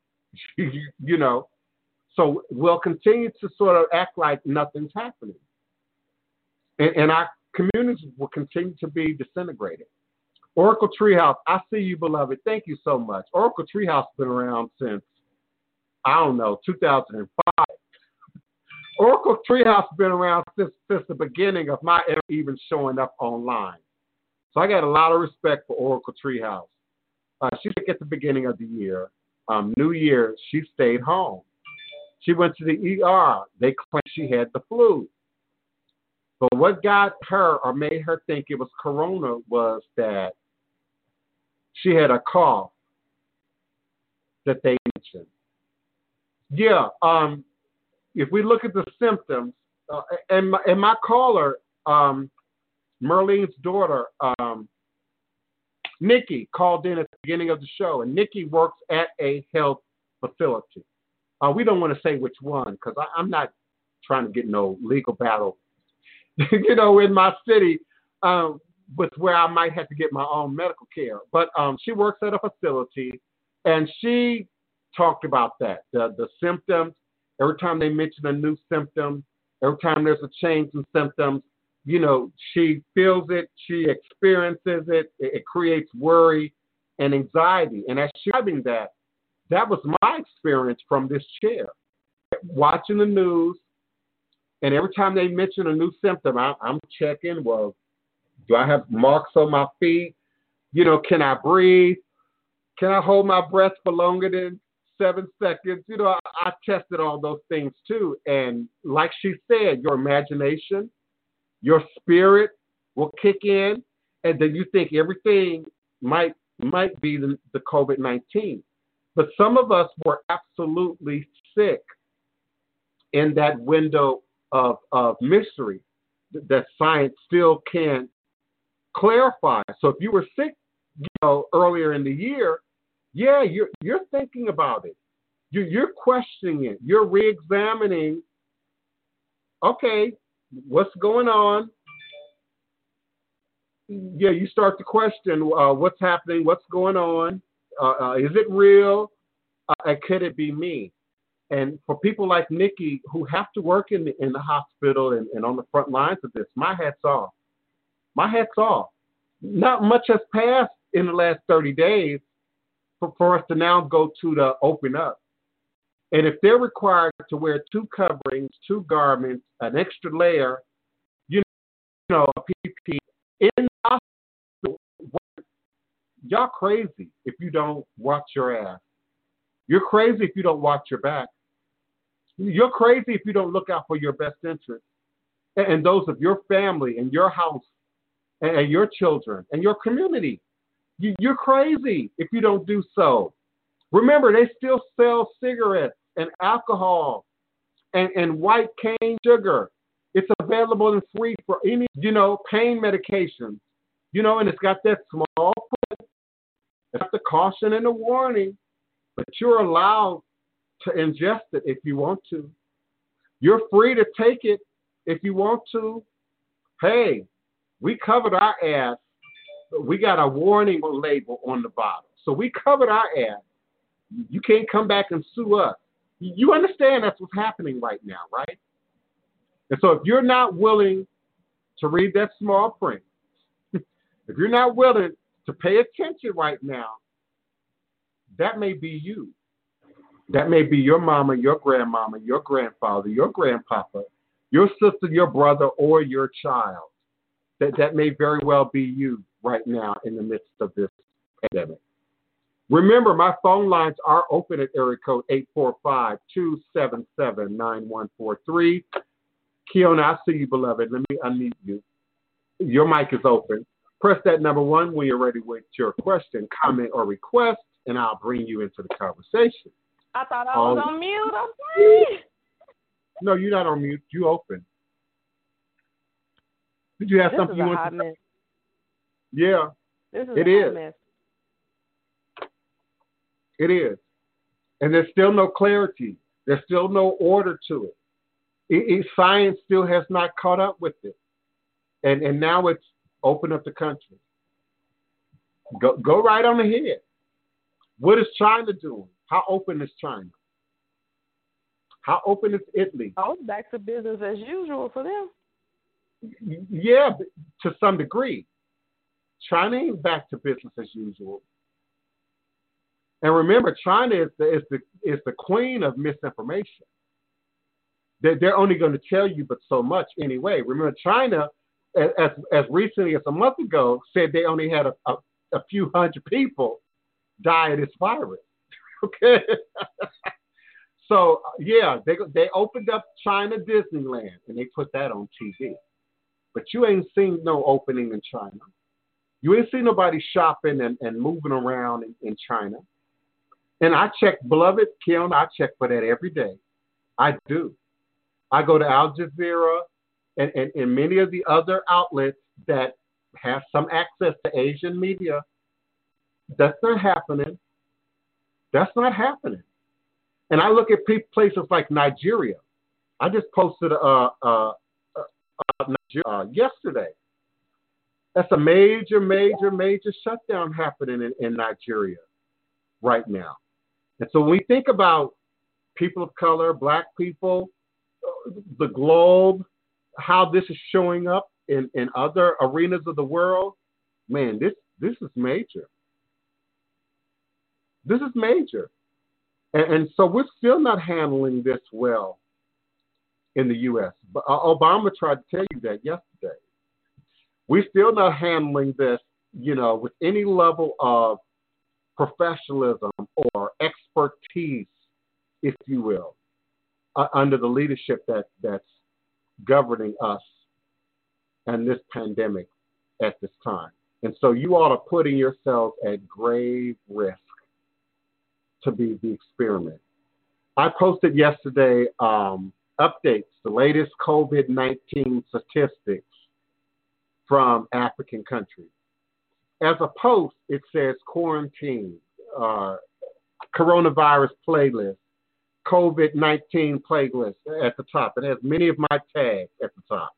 But below it, it has a colorized map, white, yellow, gold, red, colors denoting the footprint of coronavirus on the continent in Africa. It's unbelievable. It's unbelievable. So you all have got to pay better attention. You have got to be erudite. You've got to be wise. You've got to be prudent. Alarm bells as COVID-19 cripples Nigerian poultry and fish farming. Cripples it. Now, we as Americans, we listen, we think we have an unlimited supply. We think we are invincible. We think that, if anybody's going to suffer, it's going to be the third world country and not us. And if you're still thinking that way in 2020, you're deluded. You're deluded. America is a third world country. Cuba is wealthier than the U.S. Okay, Cuba. So we are a third world country. We are a third world country. And we're just a week out, 2 weeks out from not only being homeless, but having our food supply literally shut down. But we just experienced that with toilet paper. We just experienced that with eggs and milk and dairy products. And it's now just beginning to show up as it relates to meat. We've been warned about meat shortages and meat being more expensive and meat industry being shut down by COVID-19. So we've got to be better. We got to do better, y'all. We got to do better. My phone lines are open at area code 845-277-9143. I appreciate your presence. I appreciate your participation. I appreciate your questions, comments, and requests. Do press the number 1 on your telephone keypad at 845-277-9143. I'm more than happy to unmute your mic and bring you into the conversation. I'm also grateful for the active participation from the chat room, Facebook, and YouTube, my Instagram, Periscope. Thank you so much. Instagram stopped at the top of the hour, and it's very hard to reload it while you're broadcasting. So I'm only going to be able to do an hour of Instagram every day. But I appreciate everyone else who's present, who's here with us. I invite your capitalized questions, comments, requests in the chat room. I appreciate you following the link and joining us here live on air. If indeed you seek a reading, a consultation, I'll be more than happy to assist you with that. Otherwise, I will be moving forward momentarily. Area code 612. Thank you so much for being online with us. Who's calling 612 and where are you calling from? Hi, this is Sterling. I'm calling from New Orleans. Can you hear me? Yes, I can hear you. Just speak a little bit. Okay. Thank you for calling in. I was wondering if you had any insight on things to mentally prepare if you've been like low on income like recently, things that you can do mentally to just open up and like let go of like a scarcity mindset. You know what I mean? Okay, I missed the very last part. To open up what kind of mindset? Like let go of a scarcity mindset and open up yourself to more prosperity. Okay, thank you for that. I got you now. That's a great question. And at the same time that you were saying that, Chef Bougie said people better get used to eating one meal a day because things are going to get real, and we have no idea what's in store for us. Now, at the one hand, you're hearing food shortages, you're hearing emergency, you're hearing catastrophe and calamity. At the other end, how do we develop a prosperity mindset? How do we develop the mind and keep our hands open to receive from spirit? So that's what I'm hearing Sterling ask. And so that's why I say that's a great question. That's a great way to look at this. First, you have to be grateful for what you have, grateful for what you already possess. And there are too many among us, Sterling, who aren't grateful, who every day their hunger, their thirst for wealth, for greater economy, for more money, for a better way of living, overrides their ability to see and acknowledge what they already have. And particularly here in the West, particularly in the Western Hemisphere. Because when we look at the quote-unquote third world country, and we say, oh, wow, we're so blessed I can order Uber. Oh, wow, we're so blessed I can have a pizza delivered to my house. Oh, we're so blessed, I can have 5-gallon jugs of water delivered to my house, weekly or bi-weekly, even though I have an open tap, with water flowing in from the city or the municipality. So we first, as Westerners, already have this sort of mindset that makes too much room for greed, gluttony, excess, and the lack of value and humility for what we already have. So there are many of us under the sound of my voice. You might not have what you want today. You might not have what you need right now. But be grateful for what you do have. Be grateful that you aren't at the bottom, on the bottom. Understand, acknowledge that there is a bottom deeper than where you are right now. Things could be worse than where you are right now. So that's the first thing, Sterling, that people have to develop in growing a prosperity mindset. Now, when I look at my wealthier friends and discuss things with my rich friends, they don't talk rich. They don't talk wealthy. They talk like they're poor. They're frequent to say, oh, I can't afford that. I don't have money for that. Oh, I've got to come up with resources for that. These are people that I know have a bank account.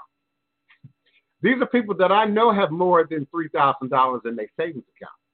These are people that I already know own their house, own their car, not lease, not still owe money on, own their car. And yet these people commonly say, I can't afford it.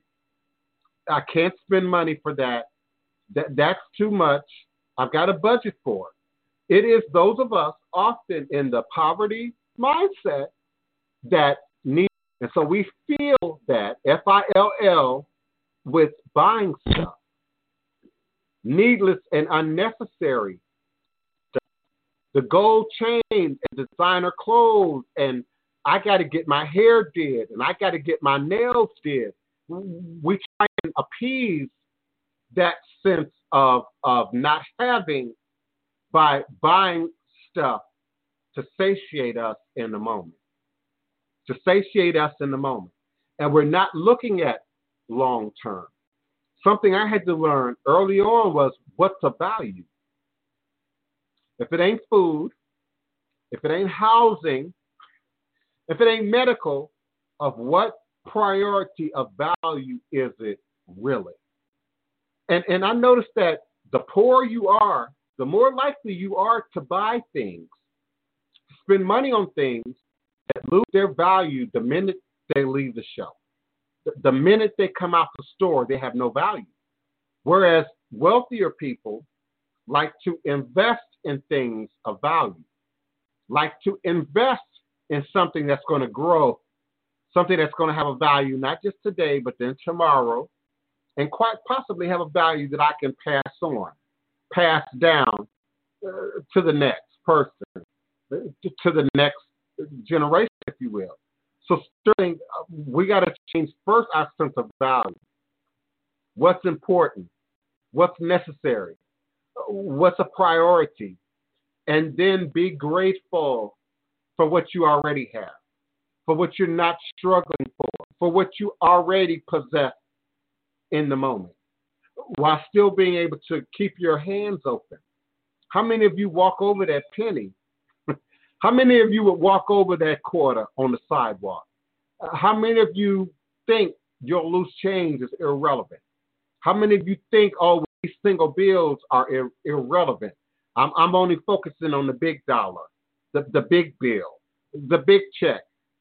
That's not a wealth mindset. That's not a prosperity mindset. My friends, and I've got friends who have the most, think they're the poorest people in the group. My friends who have something think they have nothing. Think that they got to make and struggle for each day.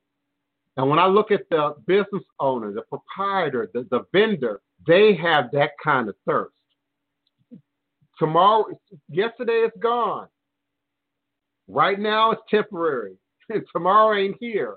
And I've got to do now to protect today and tomorrow. That's the mindset that my vending friends have. That's the mindset that my friends have their own store, brick and mortar, their own restaurant. That's the mindset they have.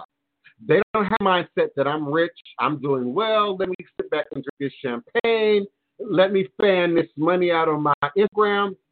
They're not doing that. They're not doing that. And they're laying up seed foundation for not just today, but for the future. So one of the things that I had to adjust even was how I shop, Sterling. Not buying things that lose their value the minute they come off the shelf. Does this have value? Can I eat it? Is it going to shelter me from the storm? Is it medical? And if it's not that, value does it have, and how much value will it have tomorrow, or the day after, or next week? And if I get in a bind, this is how I used to think as a vendor. And if I get in a bind, can I sell it? I stuck with it. I had to change my mindset about what I bought, what I spent, what I invested in. I have a niece who's a coupon queen. Leah is a coupon queen. Leah is boss daughter. $5, $10, and come home with $200 worth of groceries, $300 worth of groceries. You know, and so there's a mindset with that. I only shop wholesale. I only shop in bulk. I don't believe in buying the one or two items, especially as a single person. Single people spend a whole lot more money than families. than married couples. And it's built into the system. We pay higher taxes, and we spend more at the store or at the pump. Food items are not packaged for one person, two people. Food items are often packaged for 4, 6, 8, etc. for families. So if you're trying to buy and only shop for today and tomorrow, as a single person, you're often wasting. You're often buying more than quote unquote you might need of a particular item. So I had to change my mindset about wholesale. Coffee, peanut butter, wholesale. As opposed to your produce, for instance, which you might eat in a day, 2 days. You don't want to buy what you can't freeze. You don't want to buy what you can't juice. You don't want to buy what you might end up throwing away. So I really had changed, Sterling, and many of us had, as Americans, how we view money, how we view excess, how we view not having. How often do you hear, I'm starving? I don't know Americans who are starving. I just don't. There are few Americans who are starving. This ain't Cambodia. This ain't India. I know Americans who are getting $200, $300 in food stamps. So we've got to change how we count value, what's of value, what value looks like. Some of you are judging people who ain't got a car. I ain't got no car. I'll be 54 years old this year. I have never owned a car. Never. And most of my life I've lived in the city. New York City, Washington, D.C., Chicago, Los Angeles. You got light rail, you got subway, you got public transportation, you got the bus, you got the trolley, you got what's free, you got what costs $1. I've never owned a car. Would love to have a car, but until I'm blessed to do so, I won't have one. And then once the ownership comes, the insurance, the repair, the upkeep, the maintenance, the cost of gas, the cost of oil. We aren't taught how to count in this country. Our math skills are lacking compared to your Asian counterparts, your Germanic counterparts. Our math skills are lacking.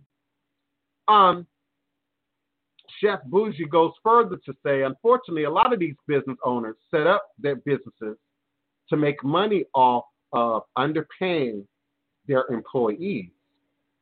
That mindset has to go. We all need to be paid for our proper value. And I absolutely agree. These restaurants are reopening, these stores are reopening, and these waiters, waitresses, front desk people, counter people are making minimum wage.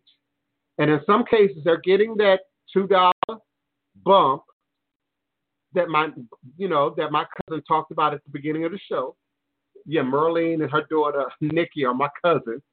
She talked about it early in the top of the show, but she only gets the $2 if she goes into that room. Some of these businesses, restaurants, it was on the news. They're already talking about ending that $2. They don't think you deserve hazard pay. They don't think you deserve extra for being on the front line to be exposed to this disease. Yeah, a lot of these business people are protesting. And I said that, Chef Bougie, these protesters are not broke. Protesters are not grassroots people. These protesters are not poverty-stricken. These protesters are not your neighbors and friends. And if they are, they're being manipulated like puppets by the documented money groups, organizations that are behind these protests. And so as Chef Bougie just noted, these business people ain't broke. These business people got resources. These business people have a choice to stay home, got a choice to go back to their suburban cottages. They have a choice. It's their minimum wage workers, it's their frontline workers who are going to be out there exposed to the virus, exposed to the energy, exposed to the sickness and the disease. Thank you, Chef Bushy. You always have powerful, important, pertinent responses to the topics. I dropped my phone. I appreciate you. Thank you, Guinevere Reed. Thank you also for being present and active in the chat. We certainly appreciate you as well. My phone lines are still open. Everybody's muted. Forgive me for that. Keona, your mic is open. Sterling, your mic is still open. If you have questions, comments at this point. It is almost nearing that time where you will not be able to get in on the phone line. So if you indeed have a question, comment, or request, please dial in right now to area code 845-277-9143. Toll free 845-277-9143. When you're ready with your question, comment, or request, do press the number 1 on the keypad. I'll be more than happy to unmute your mic, bring you into the conversation. Sterling, we can hear you. Did you have a question or comment? Thank you. He muted. Okay. It's okay. Okay, hold on, because I just muted you, and it's going to take a second for the system to unmute you again. Okay, there you go. Come on back in, Sterling. What's the question? Okay, so I was wondering if you could shed a little insight on like being queer and existing, because where this is rooted from is people consider like being queer abnormal to a film due to the fact that Sterling, I can barely hear you, and I can't hear your question at all. Oh, dang. Okay, can you hear me now? Yes. I was wondering if you could shed a little insight about queer people and them existing throughout history, because I know that some people consider... Beloved, I'm not hearing your question. I keep hearing you say, I got a question, and then you start in, and then you go into your opinion. And as soon as you go into your opinion, we can't hear you. It's like you're muffling the mic or something. So I need you to speak up, Sterling. I'm begging you every day to speak up and to prove your sound quality, because we can't hear you. And I would love to respond to your question, but I'm not hearing it. So I was wondering if you could shed a little insight on queerness existing throughout history and basically like validating. Because, some people consider queerness to be unnatural. To be a what? Is he laying down? Sterling, beloved, I'm sorry. I just can't do it. You call in every day, and me and Keona beg you every day to speak up and improve your sound quality. And you often have very useful, important stuff to say. But we got to beg you every day to make yourself heard. And I hear you saying, I have a question. I want you to respond to, but then I hear because and then it goes muffled. Because and then it goes muffled. And we're not hearing you at all. Okay? Eric, and it's not personal. I want to respond to your question, but if I can't hear you, and I got to spend 10 minutes begging you to improve your phone or speak up, it becomes a distraction to the show. So fix your mic. Fix your phone. What is it that we can't hear you when you're talking on air? But I need you to get clear. And then I'll be happy to respond to your question. Area code 305, you're with me. If you had a question, please press the number 1. I'll be more than happy to unmute your mic. Sterling, I'm going to try and come back to you, but beloved, if you can't be heard, I'm going to mute you and I'm going to move on, okay? Now, what is your question, beloved? You see how I'm leaning into the screen? That's because I can't hear you. What is your question? My question is, can you provide a little insight on queer people existing throughout ancient times? Because there is a stigma towards people that are not heterosexual, that they're living unnaturally, in a sense, because of the fact that they're able to reproduce.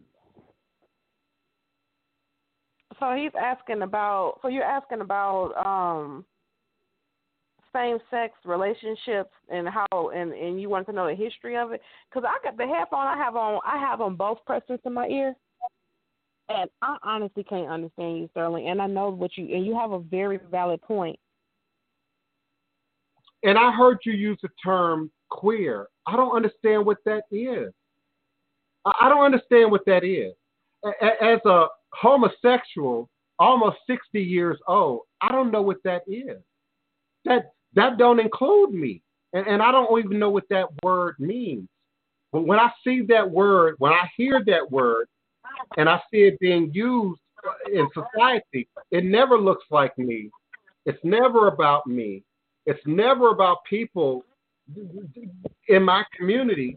It's never about black and lesbian, gay, and people of color that I'm exposed to, that I know something about. So it's a political term that I don't even understand. Also, it's a political terminology that I often see used leveraged against the needs of people of color.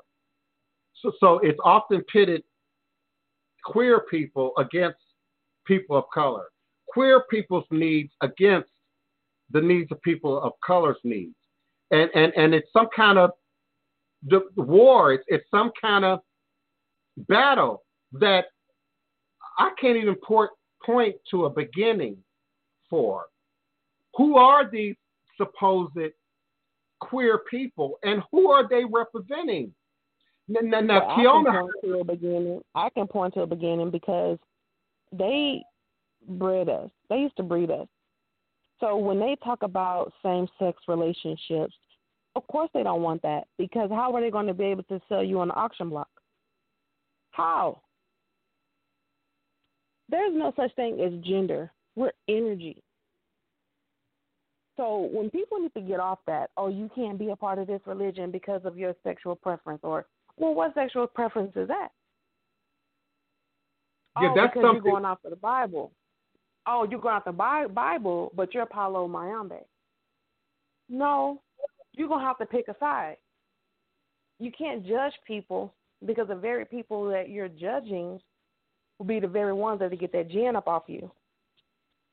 The very ones that get that demon up off you will be the very ones that'll take you in, let you take a shower, and let you rest your head.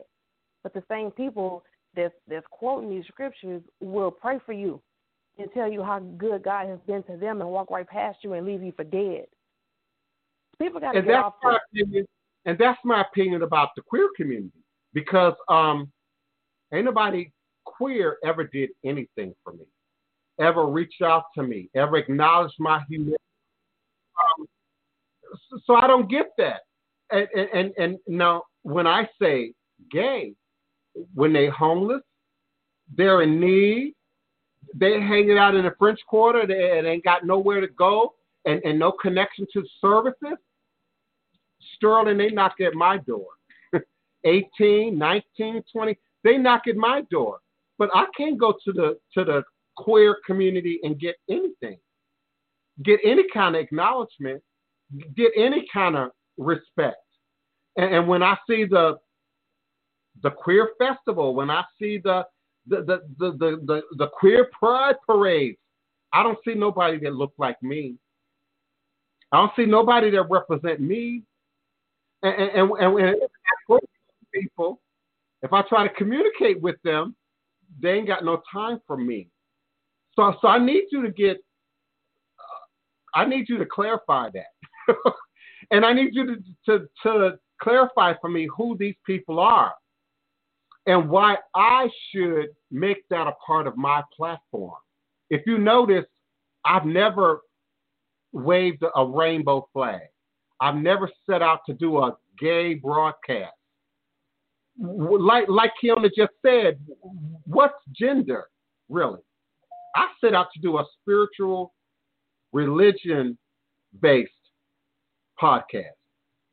Whether I'm gay or not, whether my listener was gay or not, has never been a part of my issue. Ever been a part of it.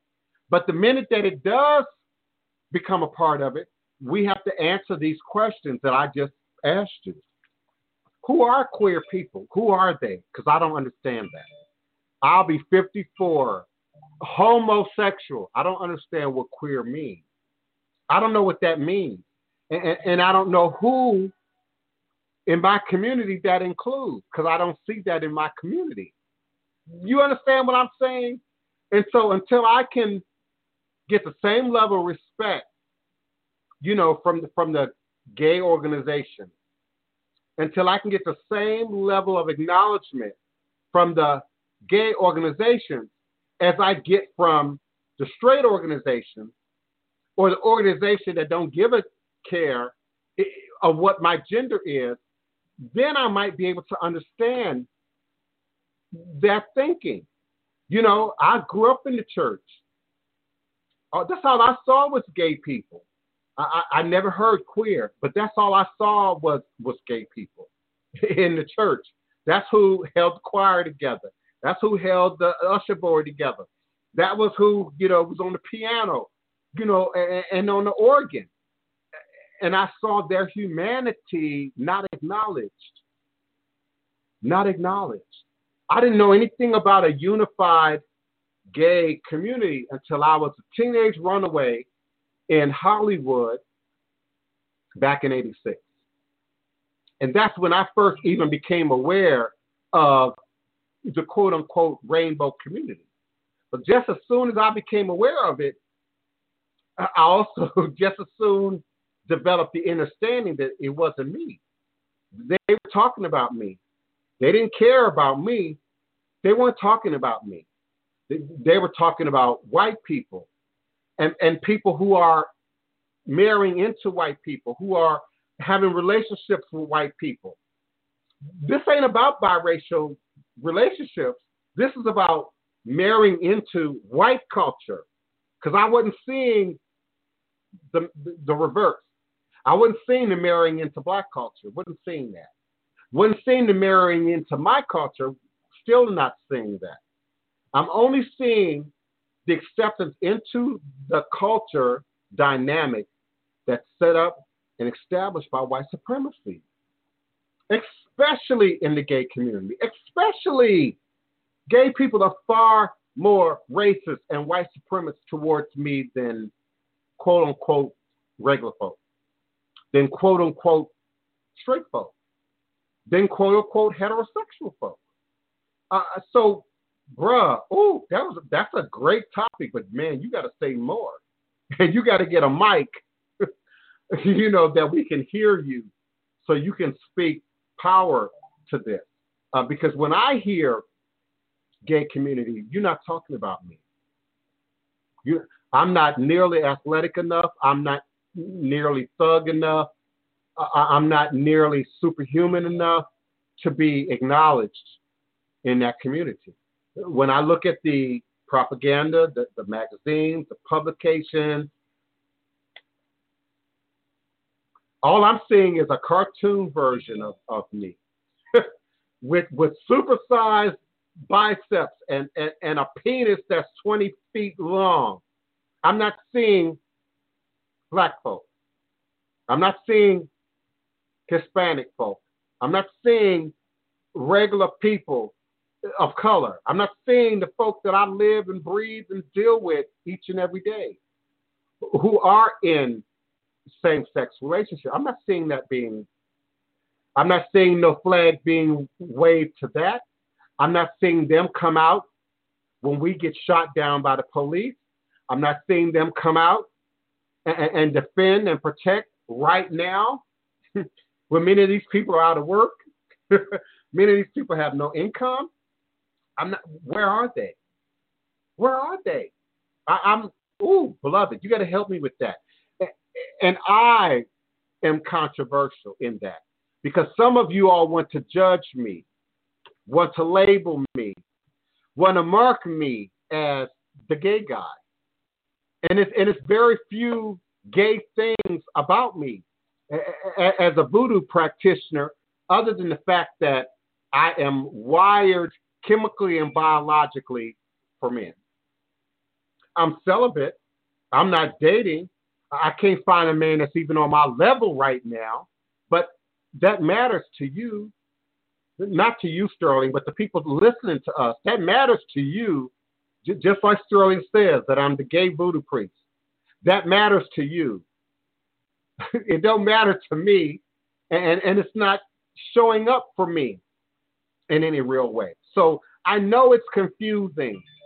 I know I sound almost anti-gay to be homosexual, but gay people ain't never did anything for me. Gay people don't acknowledge me. Gay people don't support me. Gay people aren't clicking like and following, and subscribing to this channel the way you would to foolishness. I got wigs. I got blonde. Do I need to put on a wig? Do I need to put on CoverGirl? Do I need to have my breasts enhanced to be acknowledged? In the quote unquote. And now we're saying LGBTQ, X, Y, Z. We're trying to be all inclusive. Bisexual people. And okay, but you won't even acknowledge the femmes, the butch, the sissy. You won't even acknowledge them. I'm talking to gay people right now. I'm talking to queer people right now. You won't even acknowledge them. All I've got to do is go to your social sites. All I've got to do is go to your foreplay sites. You ain't acknowledging nobody like me. So I get real confused, Sterling. I get real confused when those terms get thrown around. I get confused when gay is said because I acknowledge myself homosexual. I see gay as many of you do, as a lifestyle. So that's confusing to me. My lifestyle is spiritual. My lifestyle is voodoo. My lifestyle is African. And my sexual chemical identity is homosexuality. So I'm confused by the wordplay. I'm confused by the politics associated with it.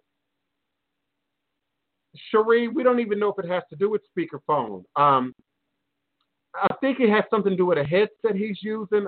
I don't know, but Sterling, we got to do better, boo. Kiona, I see your red question mark. Okay, let's see. I'm trying to find the question associated. Is there a spiritual significance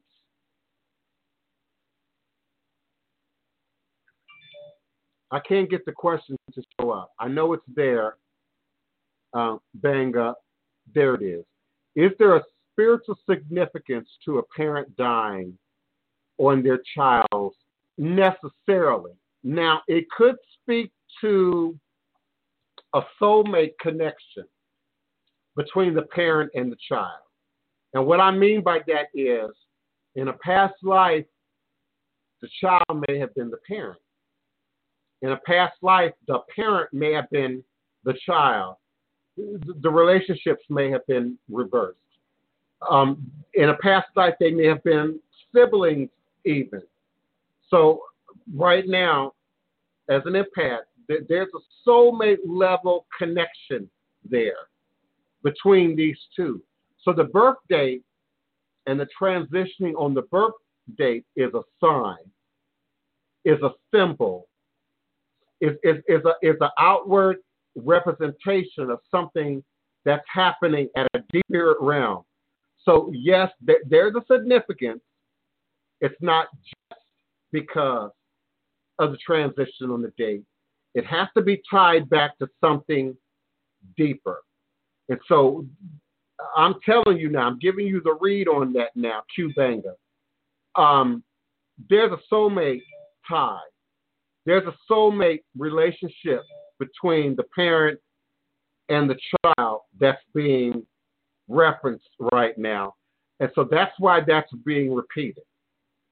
Confirmation, you'll see that date, that birth date be repeated again within that family dynamic. And so the person that's pregnant now or soon to come, y'all need to keep an eye out on that numerology, on that math, if you will. There's a soulmate level connection there that has to be acknowledged, that has to be paid attention to.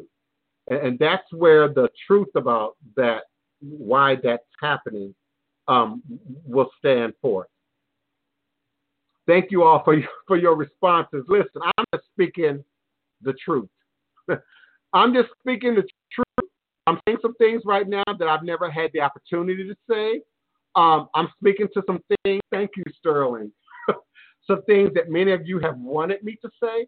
I don't do a gay show. I never have.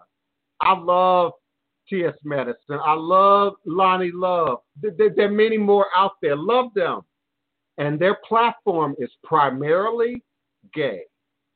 Whether they're talking about politics, whether they're trying to talk about spirituality and religion, whether they're trying to come at the issues of the day, the platforms are primarily gay. It's about sex. It's about penis, vagina, breast, butt. It's how to shake it, how to twerk it, how to throw it up. That is their platform, and that's okay. Love them. My platform since day one, 2005, I got witnesses right here in this room. Okay. Where's my psychic reader?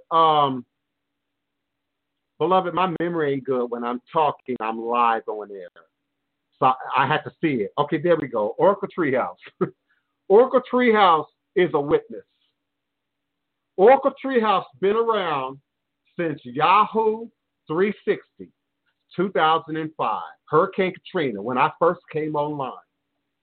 Oracle Treehouse is a witness. Will tell you I've never done a gay show, ever. It's never been my platform. It's never been my raison d'etre. It's never been my motivation going into a show or coming out of a show, ever. Oracle Treehouse can tell you that. I've done spirituality and religion since day one that I showed up on the internet. I'm not in nobody's closet. Open your eyes. I ain't in nobody's closet. I'm not seeking to hide. I'm not seeking to put that on the low. That ain't been my focus. That ain't been my point. That has not been the foundation for which I have done my show. And if anybody asks me about being gay, I'm a homosexual. You got it on tape, copy and paste it. But that's not why I'm here. I'm here to teach spirituality and religion, period. Period. And I don't care if you're black, white, red, yellow, gay, straight. I'm here to teach spirituality and religion 100%. From that platform. That's it. That's it. Now, when I'm asked to speak to it, Sterling asked me to speak to it.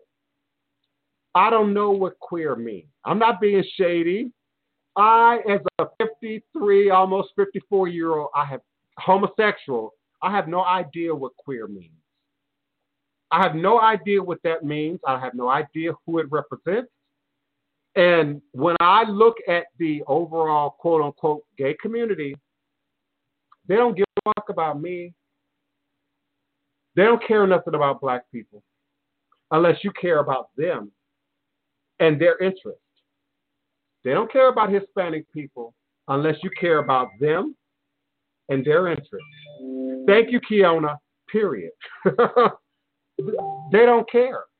They do not care. And it's been demonstrated over and over again. The HIV crisis was about black people, was about people of color. We didn't get no response until it became a white issue, until Ryan White came along. And now it's can we all get along? Now it's can we reach out to the community? And even in that,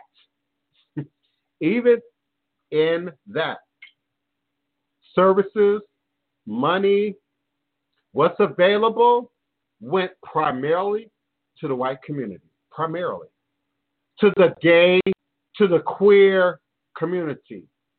It did not go to the grassroots community. It did not go to the black community, the poor white community, the Hispanic community. Never made a trickle down. And if you enter into their system, you either bow down and surrender what you believe, what you know, what you understand, or you get nothing. I got too many clients. I got too many godchildren. I got too many ears to the ground. Not just my own. Not just my own. I got too many celebrity clients. I got too many politically involved clients. I got too many attorney clients. I got too many social workers and teachers that are clients. Too many nurses and hospital workers. I know what I'm talking about. I know what I'm talking about. Some of us ain't gonna never get no stimulus. I ain't got no stimulus check. And let me be clear, don't expect one either. Don't care either, because the ancestors got me. The low wide Eurisha got me. I don't care whether I get it or not. I'm just being clear about the truth. That's all. I miss Queenie Farmer. This is the kind of stuff Queenie Farmer, truth terrorist, used to talk about on her show. Remember, Tasha? Queenie Farmer wasn't homophobic. Queenie Farmer loved me, and I could pick up the phone and call Queenie Farmer anytime I wanted to. But she spoke just like I spoke. She spoke just like I speak now. Where's the proof? Where are the footprints? Where's the can we all get along? Where's the it's all about diversity? And when I am confronted with that issue of queer acceptance, queer visibility, they have a greater footprint in the media than I do. They got TV shows, movies, programming. They're hosting shows. They're in reality TV. Where am I? Where's people that look like me? Where's people that represent my demographic? I'm still waiting on my reality TV show. What's the holdup? I know how bad y'all want to do a voodoo, spiritual, psychic reality show out of New Orleans. Where y'all at? Ain't nobody ring my phone. Okay? So I don't, oh man. Thank you, Raina Love. Raina Love says she's been following since 2015. I know Oracle Treehouse been with me since 2005. So yeah, just check my record. I know some of y'all are new and you ain't prepared to go back and listen to 12 years of my Blog Talk Radio archives, you know, but I've been around. I didn't just fall off the turnip truck yesterday. I didn't just begin this journey yesterday. I've been here. Even before 2005, before I was internet savvy, I was real in the world. People knew who I was. People knew my name. Chicago, New York, California. As a teenage runaway, I had the opportunity to live everywhere. I've lived in Miami. I've lived in Fort Lauderdale. I lived in Los Angeles. I lived in Pasadena, California. I've lived in Chicago, North Side, South Side, West Side. Pick a side. Grew up in D.C., Maryland, Virginia. Lived in New York City. Love Manhattan. Okay? I've done it all. Milwaukee, lived there. Still got sister, in-laws, nieces, nephews. Still got them there. Been there, done that. Mississippi, been there. Lived in Jackson, been there. Texas, been there. Been there, y'all. I'm not giving y'all no fantasies. I'm not making up stories. This is my life. There was a time in my life where I didn't stay anywhere 90 days. 90 days, and I was moving on to the next location. I was moving on to the next spot. I was moving on to the next point of opportunity. It was only 30-something years ago that I visited New Orleans, decided to stay in New Orleans, and then over the course of a 5-year period, leading up to 2000, settled here permanently without a need to have to go back and get my stuff or the rest of my clothing or the rest of my furniture. And save for Hurricane Katrina, been here. Been here doing the work, been here representing, been here teaching the truth, you know, and y'all don't have to like it. Y'all don't have to care. Y'all don't have to love me. Y'all don't have to support me. I've been there, done that, been up, been down, been through. Oracle Treehouse will tell you, I still show up. Next day, I'm here. The next opportunity, I'm here. And she and I have seen many come and go. We ain't going to start calling off no names, Oracle Treehouse, but she and I have seen many come and go. Many who show up and they're going to be magical, and they're going to be witches, and they're going to be psychics, and they're going to be tarot masters, and they're going to be voodoo masters.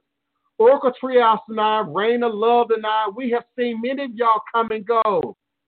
Come and go.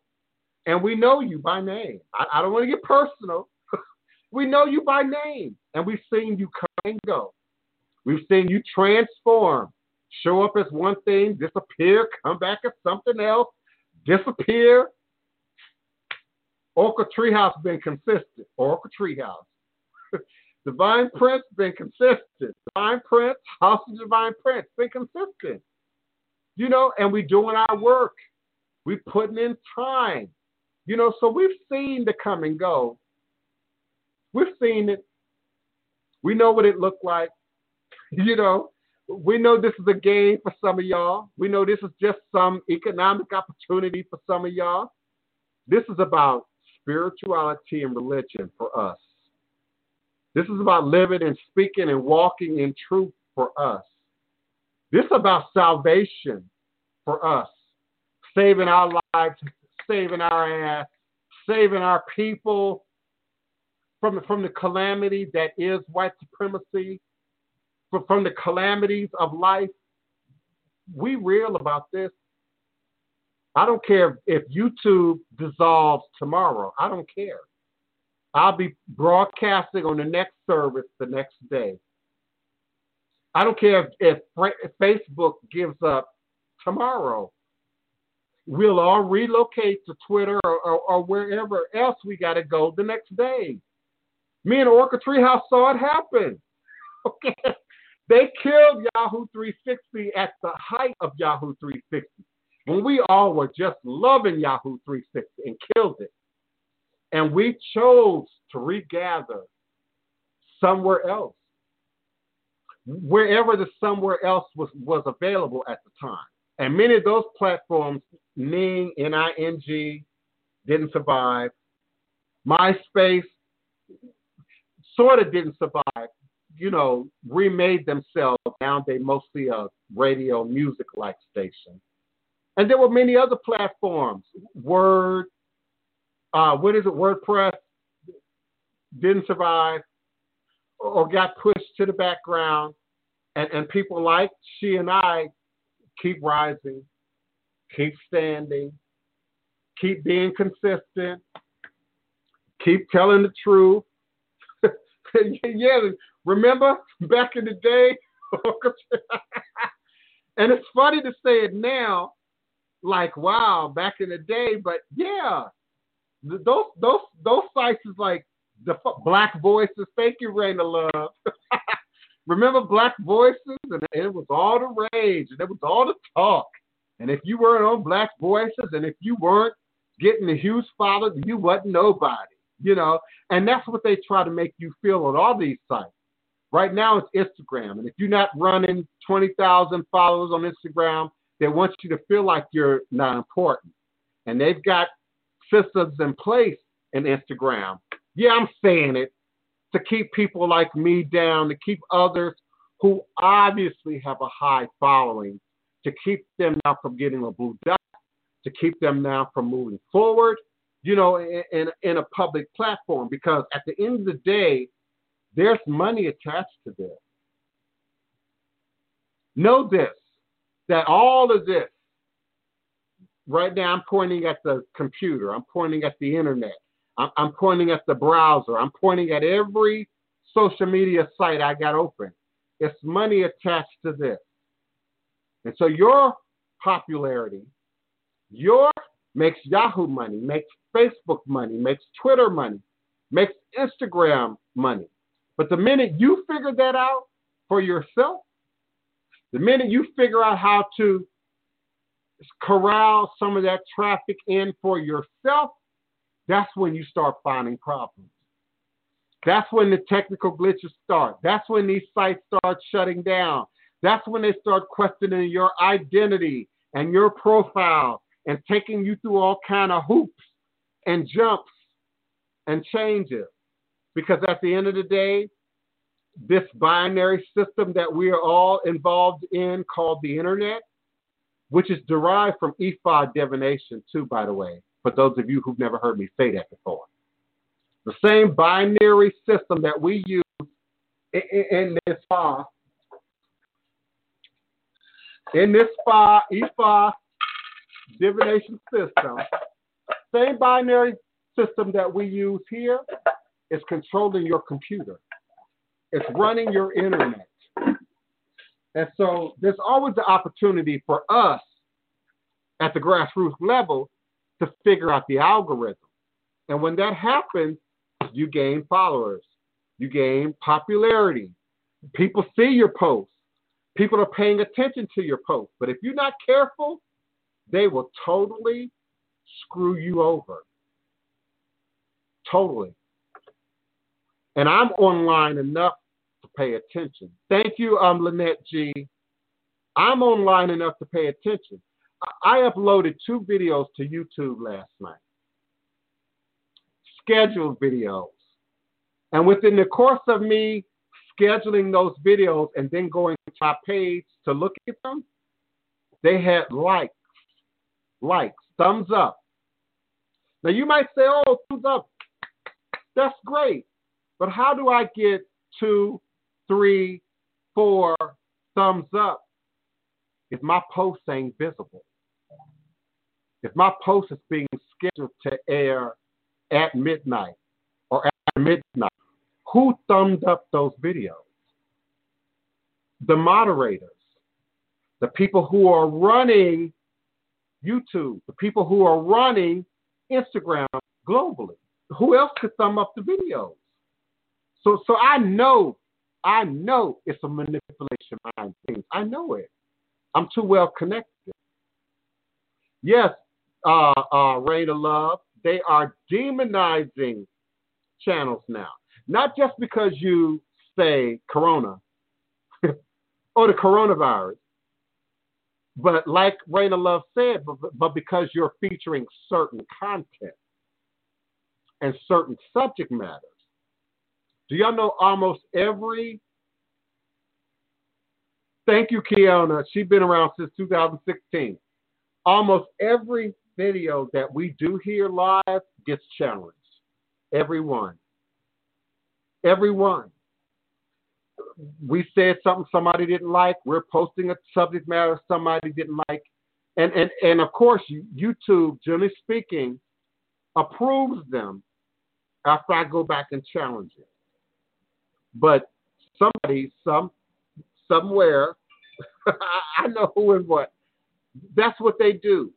They try to block, try to stop, try to limit your exposure, try to limit how many people see and hear what's being said. And we are too quick and too easy, just like the TV commercials. I describe it just like your TV advertisements. whether it be your typical 30-second spot. I had to look and see what's on TV. Whether it be your typical 30-second spot, or whether I'm talking about, your infomercials. They are all designed to trap you, to capture you, to pull at your lowest common denominator, to meet you at your flesh, to meet you where you are in your emotions, to meet you at your weakest point, and then get you to spend money, or then get you to buy into. Some of you all, with the whole political thing and the red and the blue and the you all think that's just about politics, but that's about money. That's about money. And so watch who sells your commercials. Or it could be your magic pot, your magic cooker, your magic mix and blend, well, whatever it is. But pay attention to who's selling, who's advertising, who's marketing, whose names are being attached to, and then pay attention to that liberal, conservative, Democrat, red and blue nonsense that we're seeing on TV every day. Divine Self-Healing, I see you. A comment and a like from a channel with no videos and thousands of followers. But people are commenting and clicking and posting. Yeah, it's those moderators. And often they are not in the country. Often they are not in the U.S. Because I'm quick to ask, hello, where are you right now? What country are you in? State are you in? See, I used to be a bill collector. Whoop. Did I say that live on air? Yeah. I used to work for CCC. I used to be a bill collector. I used to be a telephone marketer. I used to be a telephone research operator. I know how this works. So the minute y'all, where are you calling from, beloved? They get the hemming and hawing. Oh, well, we're not okay, what state are you in? What region are you in? You got to press them on it. Try it. Walmart, Walgreens, try it. Ask them, where are you? Ask them, where are you located before you get into your call. And they get the hemming and hawing. And then some of them, well, I'm in Philippines. I'm into India.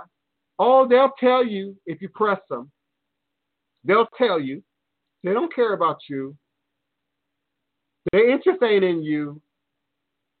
Their interest is in keeping their check, not getting fired, making sure that they can feed their family. And for them, $10, $12, $7, that's a lot of money in the Philippines. That's a lot of money in Mexico. That's a lot of money in a lot of other countries. So they're going to do what you would do. Play along to keep your job. They're going to do what these workers now are going to do. Play along to keep your job. Pay along to pay your rent. Play along to keep your life. Expect you to be erudite. Don't expect you to have any sense. They don't expect you to be knowledgeable. They don't expect you to be aware. They don't expect you to have a comment, or an opinion about anything. You're supposed to just go along. I'm still waiting on my Walmart phone call, by the way. That might have been that 120 call that came back as my own phone number. I don't know. But I appreciate you all. I do. Please, the phone lines are closed. I got to fly in here. The phone lines are closed, so please hit me with your questions, comments, and requests in all capital letters in the chat. It makes it that much easier for Keona and I and the moderators to see and respond to your questions. The phone lines are too late. Unless you're already on the phone lines, you can still press the number 1 and get your question or comment and request in. But if you're not on the phone lines, it's too late for you to call in. The phone lines shut down at 2. We are now in archive, so everything that we say in the Blog Talk Radio stratosphere is now going into archive. We do appreciate your questions, comments, and requests. in YouTube, in Instagram, and Twitter, wherever you might still be live. You can send your questions, comments. Keon, I'm not seeing the question. I see your question mark in your question. Help me out, y'all. That's a really good measure too with your bill collectors until you get the right one, because C2C, for instance, has Spanish-speaking operators. So technically, Rain of Love, it's a professional. Now, it's a lot of fake bill collectors out there. And so, yeah, absolutely hang up on them. Absolutely play them, to the best of your ability. So if you say no habla español or no habla inglés, and they can't, you're probably talking to a fake bill collector anyway. You're probably speaking to a fraud bill collecting service anyway. So yeah, that's a good one. So throw that out there, because a legitimate company, they speak Spanish, they speak French. Keon is asking, how does one release sexual frustration without sex?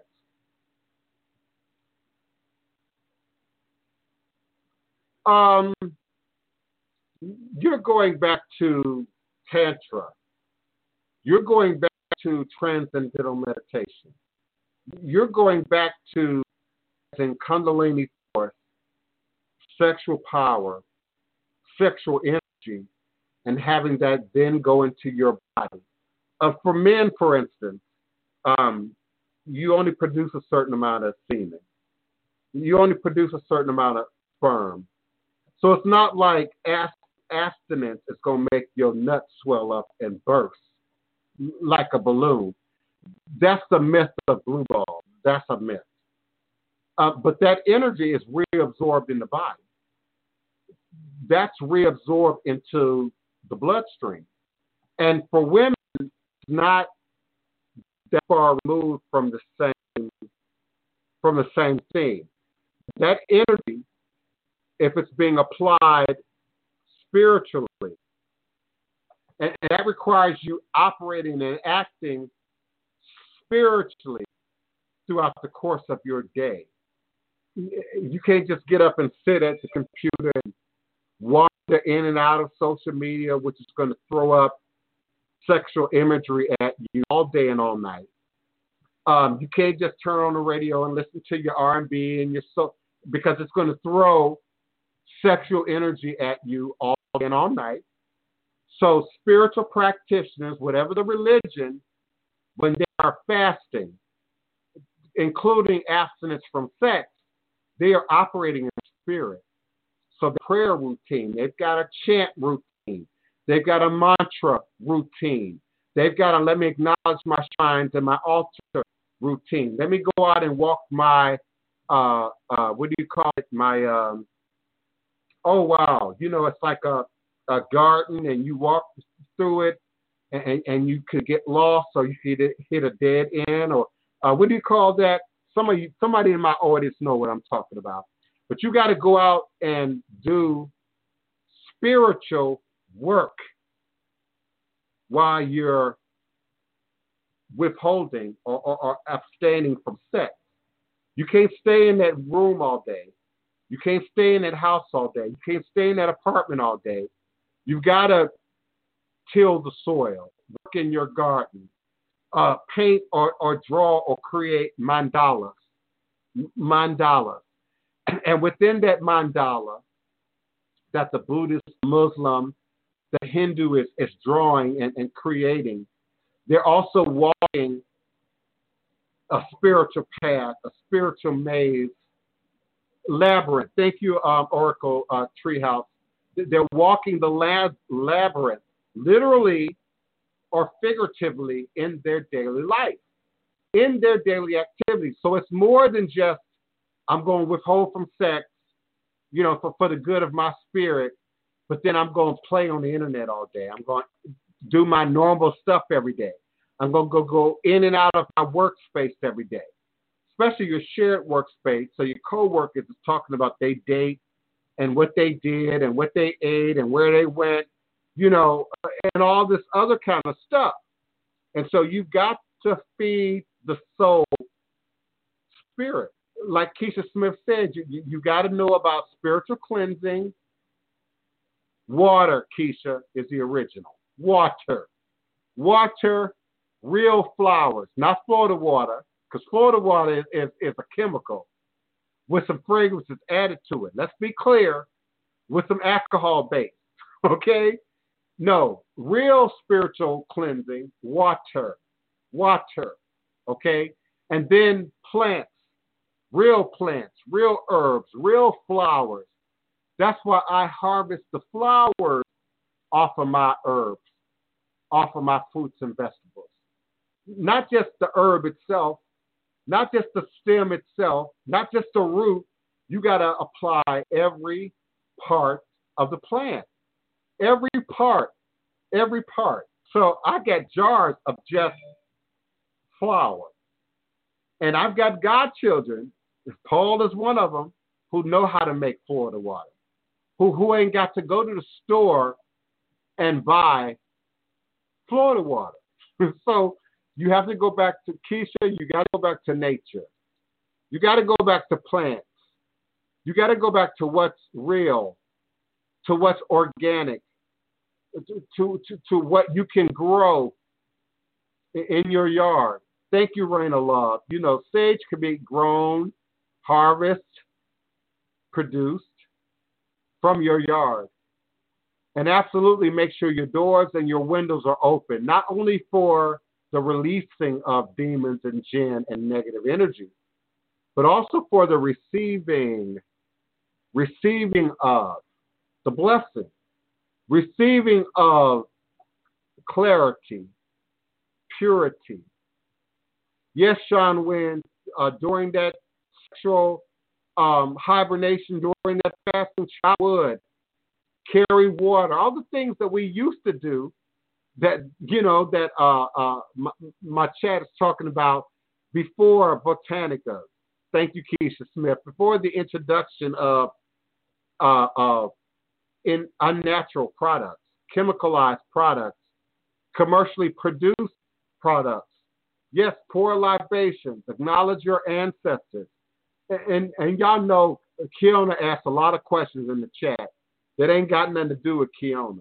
That's why I love Kiona. Kiona will ask for herself, but Kiona will also ask, what can I do for other people? What kind of questions can I ask that get other folks to respond? What kind of questions can I ask that other folks in the chat might want to ask or probably should be asking and not asking? So I appreciate Kiona's questions. I do. Keisha, living in an apartment, it does produce challenge. It does produce a new way of having to do things. So you might not have a whole lot of room for gardening. You might not have a balcony. You might not have a stoop, a stairwell where you can leave your plants, without knowing that folks even going to mess with your stuff. And I invite you, Keisha, to look at your neighborhood, look at your parks, your playgrounds, look at the natural areas closest to where you live, where you might be able to go out and plant some stuff, harvest some stuff, put some stuff out in nature where it might be undisturbed, where folks might not fool with it, but you know where it is and you know where to go and get it and have access to it. And Keisha, if you ever have questions, boo, just email me. Just email me what the question is, what you're doing, what you're working on, how do I make this work in an apartment. And I'll help you do that. I've lived in apartments, small apartments. I've lived in big apartments. I've lived in rooms. I've lived in shelters. I've lived out of a storage unit. I've lived out of lockers. The spiritual meaning, Guinevere Reed of the Labyrinth, is about meditation, walking a path, At the same time, finding a path. Because, within the labyrinth, some lead to a dead end. Some lead to a wall. Some cause you to break your meditation, break your trance, break your chant, and find a new direction, find a new exit, find a new entryway. So the labyrinth was about meditation, was about walking, which is a form of meditation. It's one of my favorite forms of meditation, by the way. I pray best, I can meditate best when I'm walking. My blood is up, my body is warmed up. I'm now in the spirit. I'm not paying attention to a whole lot of what's going on. Some of your great meditation, your great prayers happen while you're walking, and your body is left brain. Your body is moving, acting, operating, but your right brain now is open. It's now receptive. The labyrinth is also an ancient symbol that relates to wholeness, absolute completion. When you look at the labyrinth from above, it's either a circle or a square. It occupies a space. But then within that, like I said, are those roadblocks, those challenges, that left, that right, that detour that give us an opportunity to redirect the direction that we're focusing our energy on. And so it's a literal symbolism, but also a figurative symbolism that we can then transpose onto our real waking everyday lives, even once we move out from the actual labyrinth. Yes, a Cubenga, that might be a typo. You got buy, grow lamps. I'm not sure exactly what you mean right there. But yes, grow pots. You can grow plants indoors. You can get lighting. There are all kinds of ways to bring nature and to bring water and to bring the elements into your house. They even have these aquariums now, and I'm really considering getting one, that attaches to the top of your aquarium. So you got the aquarium life going on, producing certain elements that the plants can absorb, and then you can put your herbs at the top. And Keisha Smith, start simply. Get you a great plant book.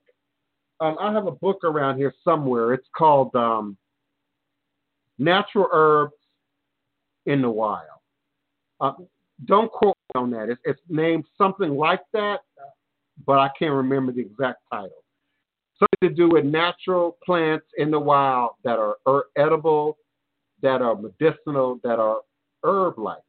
Get clear. Get a book so that you understand, Keisha, what, for instance, dandelion is, what clover is, what bee balm is. These are stuff that we see and walk over every day, that we've been taught, by suburban, urban, middle-class culture, that these things are weeds, these things are unuseful, these things are destroying my green lawn. First, identify those plants. Get clear about what they are, so you can treat them with a greater deal of respect when you see them in the wild, in your environment. And then, Keisha, you will begin to acknowledge and recognize plants, roots, herbs, trees that are beneficial, and then you can focus your attention. Now, in terms of what you can bring in, right now would be a great time for herbs. In fact, you're quickly running out of time because we're now going into the summer. So your Lowe's, your Home Depot, even your groceries have herbs right out in front. Parsley, your mint. Rosemary is a mint, by the way. It's in the mint family. You might find basil. You might find rosemary. You might find mint. You might find Thai basil. You might find jasmine. You might find, I'm trying to think of the herbs that they stick to at stores. that you typically find right out front. There's another one that's escaping me. Oh wow, it'll come to me. Start with those herbs that you find out in front of the store, out in front of your grocery store. Those are typically the easiest to grow, the easiest to maintain, whether it's indoors or out, whether you have sunlight or you have to work with artificial light. Start with those plants. Those are the easiest plants to grow and to develop.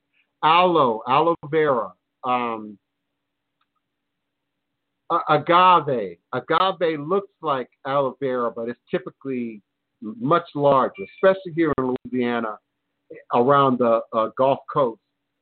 These huge, giant plants that you all look at and think is aloe vera is typically agave, which is a sugar substitute.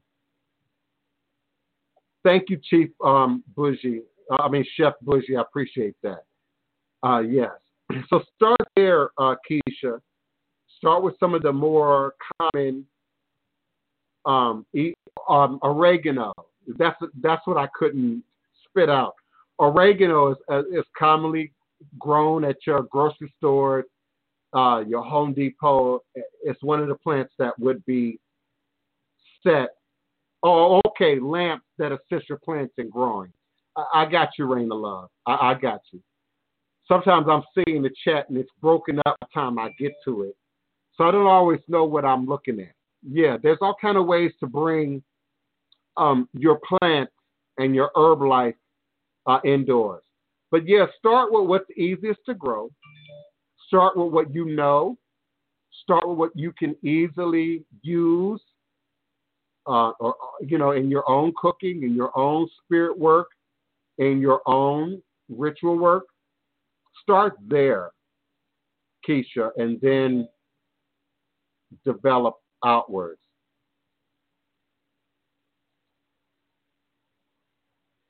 Yes, thank you. I didn't quite get the lamps at first, but I get it now. Okay. No, not a spiritual book. Not a spiritual book. Just get an edible plants and herbs book. And the book that I could remember the name, I think that's what it's called. Edible plants and herbs that can be found naturally or in the wild. No, of course the book that we're talking about is not going to be close to me. It's not going to be in easy reach. But yeah, get a book, a simple book about herbs and plants. A simple book about edible herbs and plants, not a spiritual book, and start there. The spiritual books tend to be very specialized. So they're going to talk about things that are going to be hard to get, not so easy to access, or may already have specific usages like what you would find, at your botanicas or at your herb shops. So I just want you to just get a basic herb book. I like that. A foraging app to see the beauty in weeds, herbs, and find what brings you joy. Thyme, thank you. Thyme is another plant that's commonly found right outside your grocery store or at your neighborhood garden centers, Lowe's, Home Depot. That's easy to grow. Rosemary will grow like an evergreen tree. I got a pot with a rosemary in it. The rosemary is in the pot, outside the pot, on the ground. It almost looks like a full shrub bush. My rosemary. Dill is easy to grow and populate. Parsley, all of your mints. Those are very simple plants to grow and to maintain. Rain of Love, I would love to say Mary Jane, whether you're in a legal state or not, but Mary Jane ain't easy to grow. Mary Jane is not the easiest to grow now. And so you got to get plenty of light and plenty of, make sure it's getting fertilizer and the right foods. Ethnobotany is a great, ethnobotany books. But I mean, just the books I'm talking about are herb books. How to discover edible herbs, in an urban setting. But books of that nature. How to find, edible plants, even in the city, wherever you are. Those type of books are easy to discover, to find, and locate. I find Mary Jane not that easy to grow, not that easy to cultivate, not that easy to maintain, unless you're in the southern states, California, Texas, Florida, and then you've got the right amount of light, the right amount of nutrients, the right amount of, beneficial vitamins that your plant would need for it to survive. What can you put outside your front door or around your house for protection? Now, rosemary is good for that. There are other plants that are said to grow and thrive where there is sanctity, where there is sacredness, where there is peace, where there's a healthy spiritual environment. And basil is one of them. Basil is often referred to as holy basil.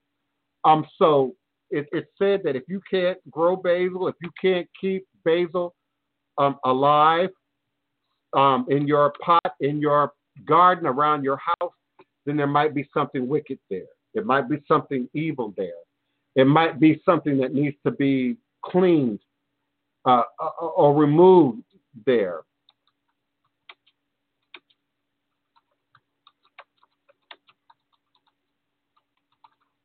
You all know I can't talk and type and pull up documents and information for you at the same time.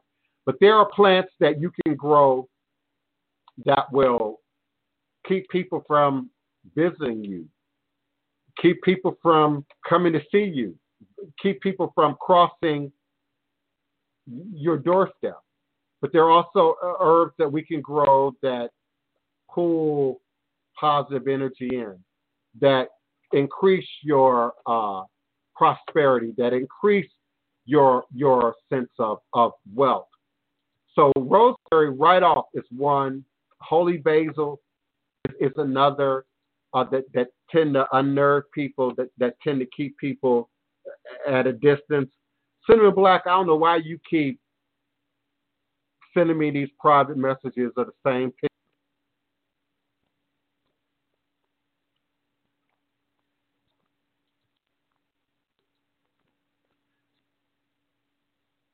Lucky Land Casino, asking people, what's the weirdest place you've gotten lucky? Lucky? In line at the deli, I guess? Aha, in my dentist's office.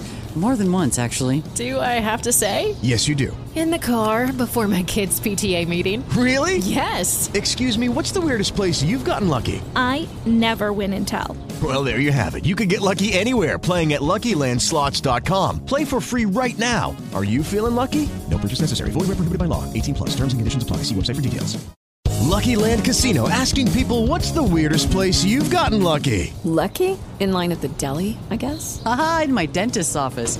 More than once, actually. Do I have to say? Yes, you do. In the car before my kids' PTA meeting. Really? Yes. Excuse me, what's the weirdest place you've gotten lucky? I never win and tell. Well, there you have it. You can get lucky anywhere, playing at LuckyLandSlots.com. Play for free right now. Are you feeling lucky? No purchase necessary. Void where prohibited by law. 18+. Terms and conditions apply. See website for details.